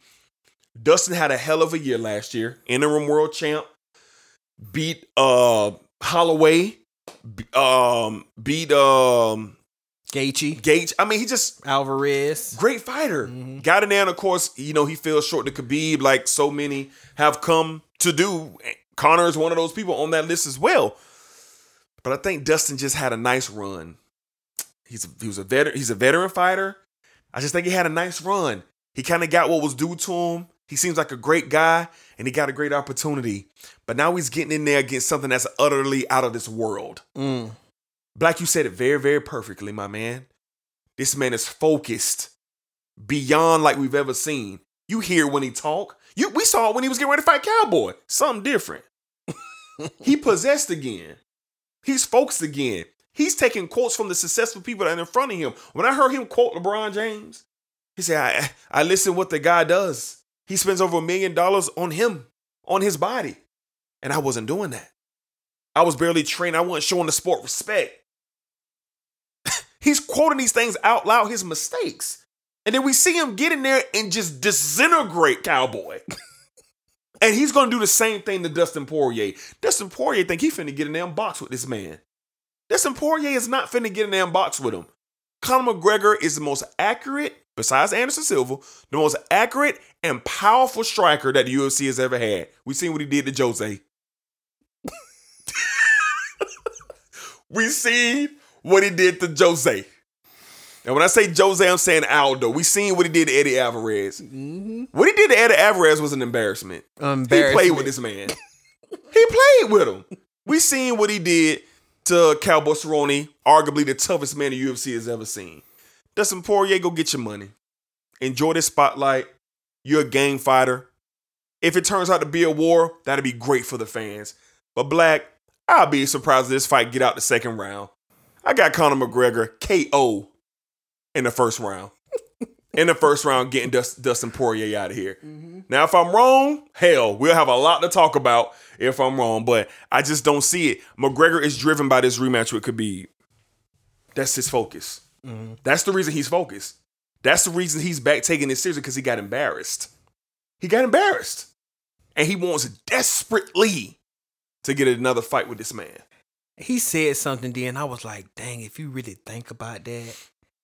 He was like, Khabib fought me at my worst. And he fought me and he beat me. He was at his best when he beat me. Yeah. Yeah. He was like, he's like, I know what to do to beat this man. Yeah. And I'm gonna punish him. It just feel like when McGregor talk it, you expect it to happen. Yes, dude. It's going to happen. Yes. It's going to happen. They don't call him Mystic Mac for nothing. Mystic Mac.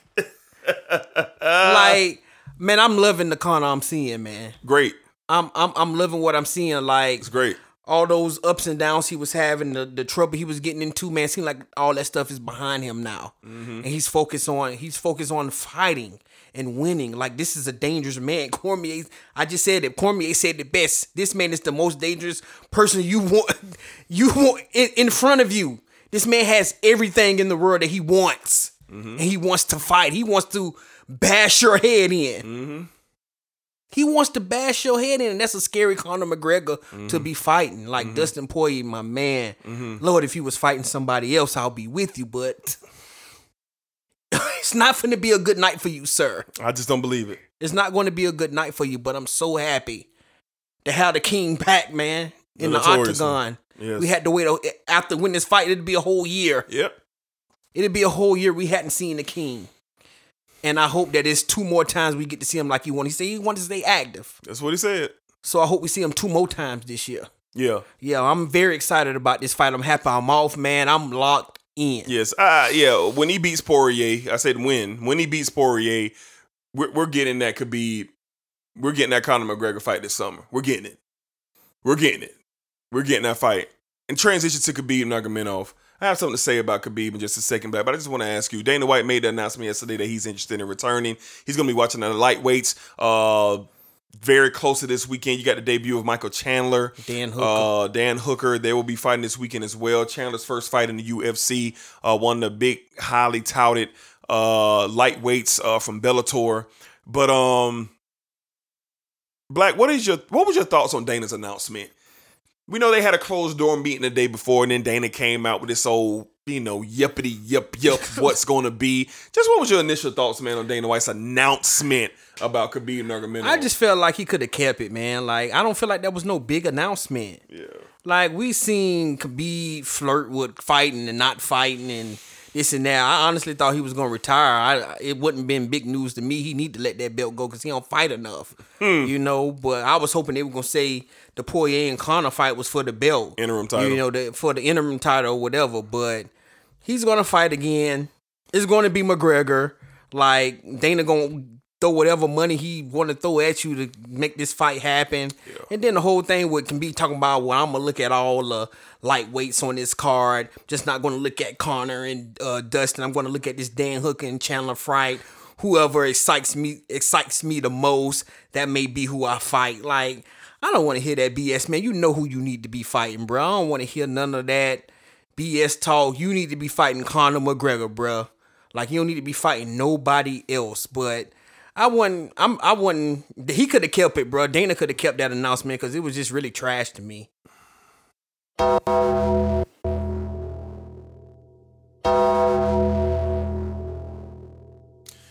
Khabib Nurmagomedov is a very, very good fighter. I mean, some would even call him great.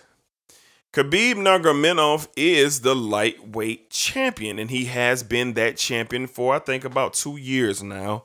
And in those 2 years, he's defended this championship twice, I believe, against Conor, and then he defended it against Justin Gaethje. Khabib Nurmagomedov retired due to the unfortunate passing of his father last year, and I, for one, was one of the people saying, man, that kind of pain, I gotta believe that he won't return. But I was quickly reminded that fighters are the most emotional human beings on the planet. After a fight, so much energy and emotion has been spent. And, they'll say anything at that point in time. But once they got a chance to go reflect and sit down and gather themselves and speak to their close family members and their teammates, then they kind of get back on their senses. Khabib Nurmagomedov has not earned the right to pick fights. Khabib Nurmagomedov is not a top 10 fighter in UFC history. Khabib Nurmagomedov is a dominant lightweight, but Khabib Nurmagomedov ain't a GOAT. All y'all tried to tell me that he's the greatest of all time, and the UFC had the unmitigated gall to move John Jones from the number 1 spot to number 2 just to give Khabib a candy bag on his way home to being the number 1 fighter in the sport. A joke. The man comes in and he does his thing and he wins. But I remember all of y'all told me that GSP was boring. Y'all told me GSP was boring and he will never be better than Anderson Silva, but he got a better record than Anderson Silva.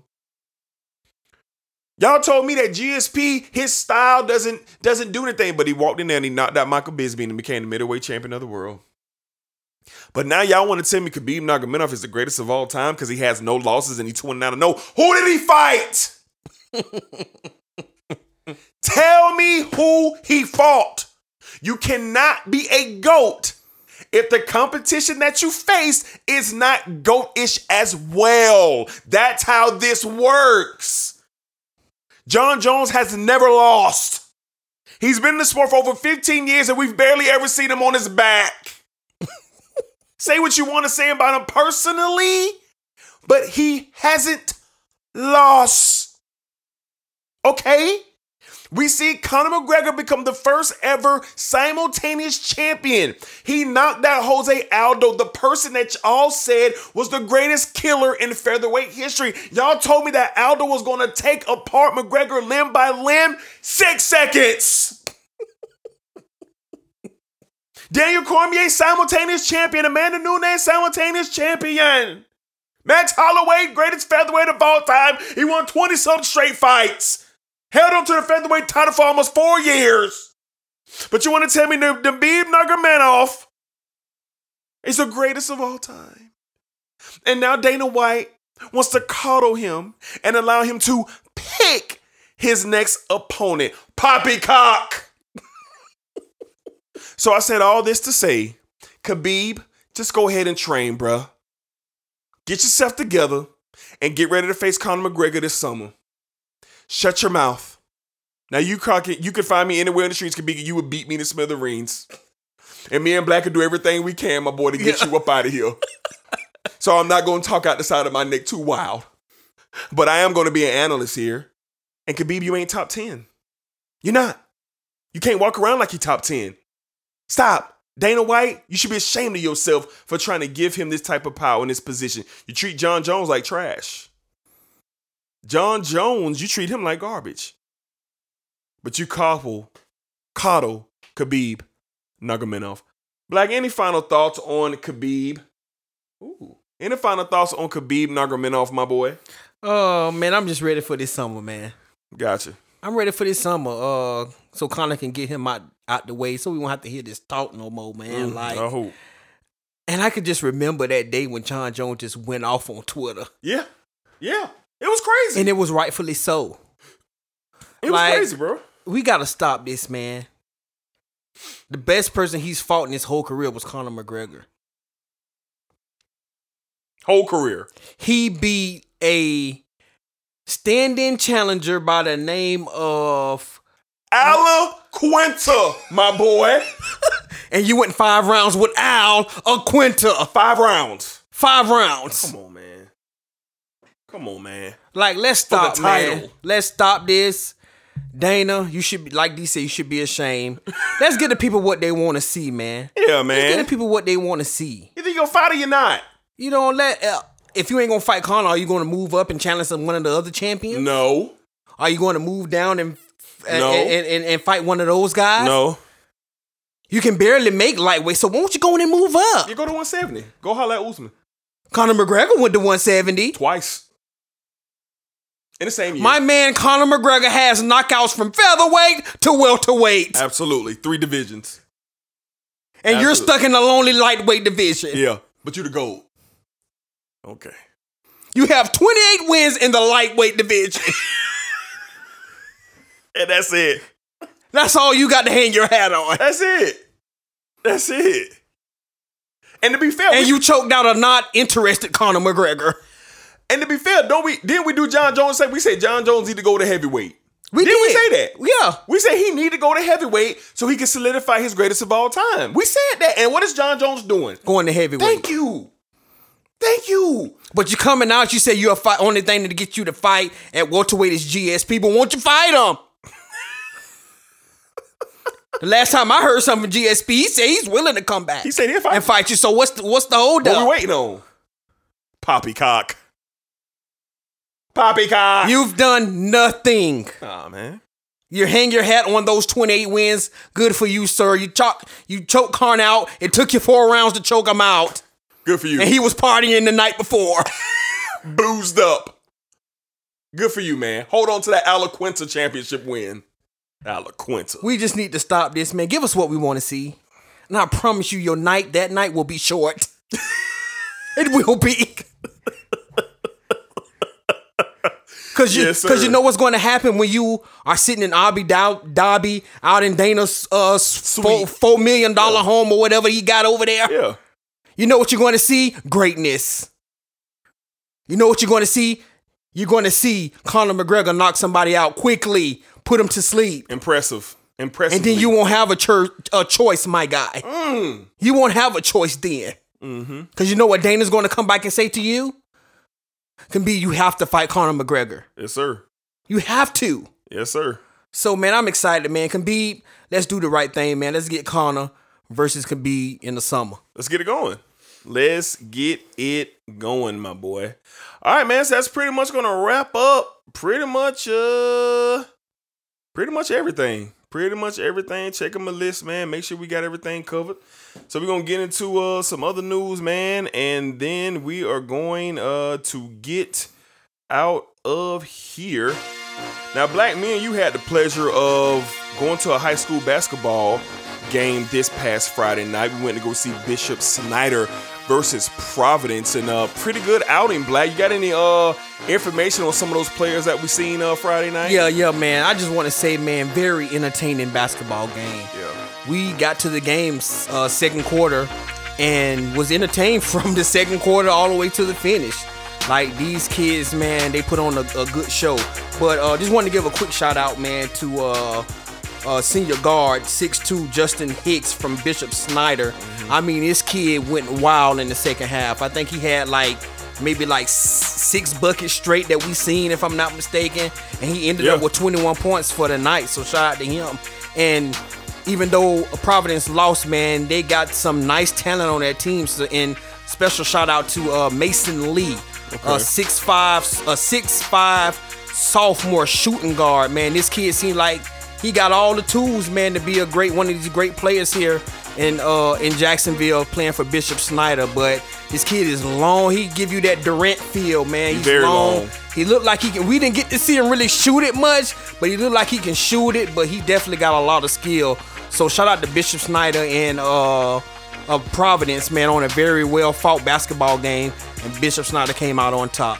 Absolutely, man. Absolutely. Very great game. Me and Black enjoyed ourselves going to see those young boys go. Who we have to get out there and catch Bishop Snyder again. All right. So WrestleMania, it's almost WrestleMania season, and me and Black, we suck, wrestling fans. We know we do, but don't worry. It's that time of year. Royal Rumble's coming up. WrestleMania's coming up, but they've made some announcements. So they're going to give Tampa another go. This year, WrestleMania being Tampa, we all know what happened last year. They weren't able to do it due to COVID. But they're looking to see if this will be the first event where fans will be welcomed back. So WrestleMania 2 nights in Tampa this year. Next year, they'll be heading to AT&T Stadium in Texas in 2021. And then in 2022, they'll be going to SoFi Stadium in Los Angeles, California. So you got Tampa, Dallas, Los Angeles 3 years in a row for WrestleMania. I love the 2-night feel that they're doing, and I hope they keep it up because WrestleMania, due to the circumstances last year, it was good. WrestleMania was good last year. Yes, it was. It was very, very good, and looking forward to see what they're able to do there. All right, last but not least, we got new head coach for the New York Football Jets. You got Robert Saleh. He is the first ever Muslim head football coach. Former defensive coordinator for the San Francisco 49ers, and all the senses around the National Football League is the Jets. They got him one. They got a guy who's going to come in. Yes, they do. They compare him a lot to Stefanski from Cleveland. They say that him and Stefanski are pretty similar. He's going to come in. He's going to really tear it down and build it back up. Yeah. And Lord knows that the Jets need it. And last but not least, Atlanta Falcons. Now I don't even know dog name who you hired. I don't even know his name, but he was a Tennessee Titans offensive coordinator. And now he is your new... Arthur Smith, my boy. Arthur Smith is the new head coach of the Falcons. Why in God's green earth is Eric Bieniemy not that head coach of the Atlanta Falcons? Now, the Los Angeles Chargers came out and said they are waiting to the end of time so they can talk to Eric Bieniemy after the playoffs. They don't care if it's the Super Bowl. They don't care. They are waiting to talk to this guy for this head coaching position. The Atlanta Falcon fans, any of you out there, y'all let us know. What are you going through right now that Arthur Smith One-hit wonder is your new head coach in Atlanta? Yeah, y'all might as well trade Julio. Y'all might as well send Matt Ryan somewhere. Y'all might as well just start over. Go get Justin Fields to the fourth pick they got and start over. I mean, I looked at that high. I was like, that is god awful. That is god awful. But that's pretty much it, man. So we're going to get ready to wrap it up. Episode 97, Other Sports Days. We are at halftime of the divisional round. Saints up 13-10 on the Bucks. Black, anything else before we get out of here? Nah, man, just want to tell all our listeners and supporters, man, appreciate all the love, everything that y'all in supporting us, man, on the show and all the shows, man. Reduced Lunch, podcast, and Reduced Lunch Action Sports, man. We appreciate that. You can hit me on Twitter and Instagram at BlackENL3, man. Y'all hit me up. Absolutely, man. Appreciate all the love and support as well. Thank y'all for rocking with us. Like we did last week, man. Black was, giving y'all shows left and right. You get another one from us midweek this week as well, getting ready for championship weekend. But you can find me, Desert L. Higgins Jr. on Twitter, Instagram. Y'all hit me up, man. Chop it up with me. Let's talk about some sports. Ask me some questions. Do something, man. Y'all holler at us for real. And, stay safe out there. Be cool. We're looking forward to championship weekend in NFL next week. And if we got any breaking news or any big stories that come open before our next episode, you will be hearing from us right away. So with that being said, y'all be cool, and we'll check y'all next episode.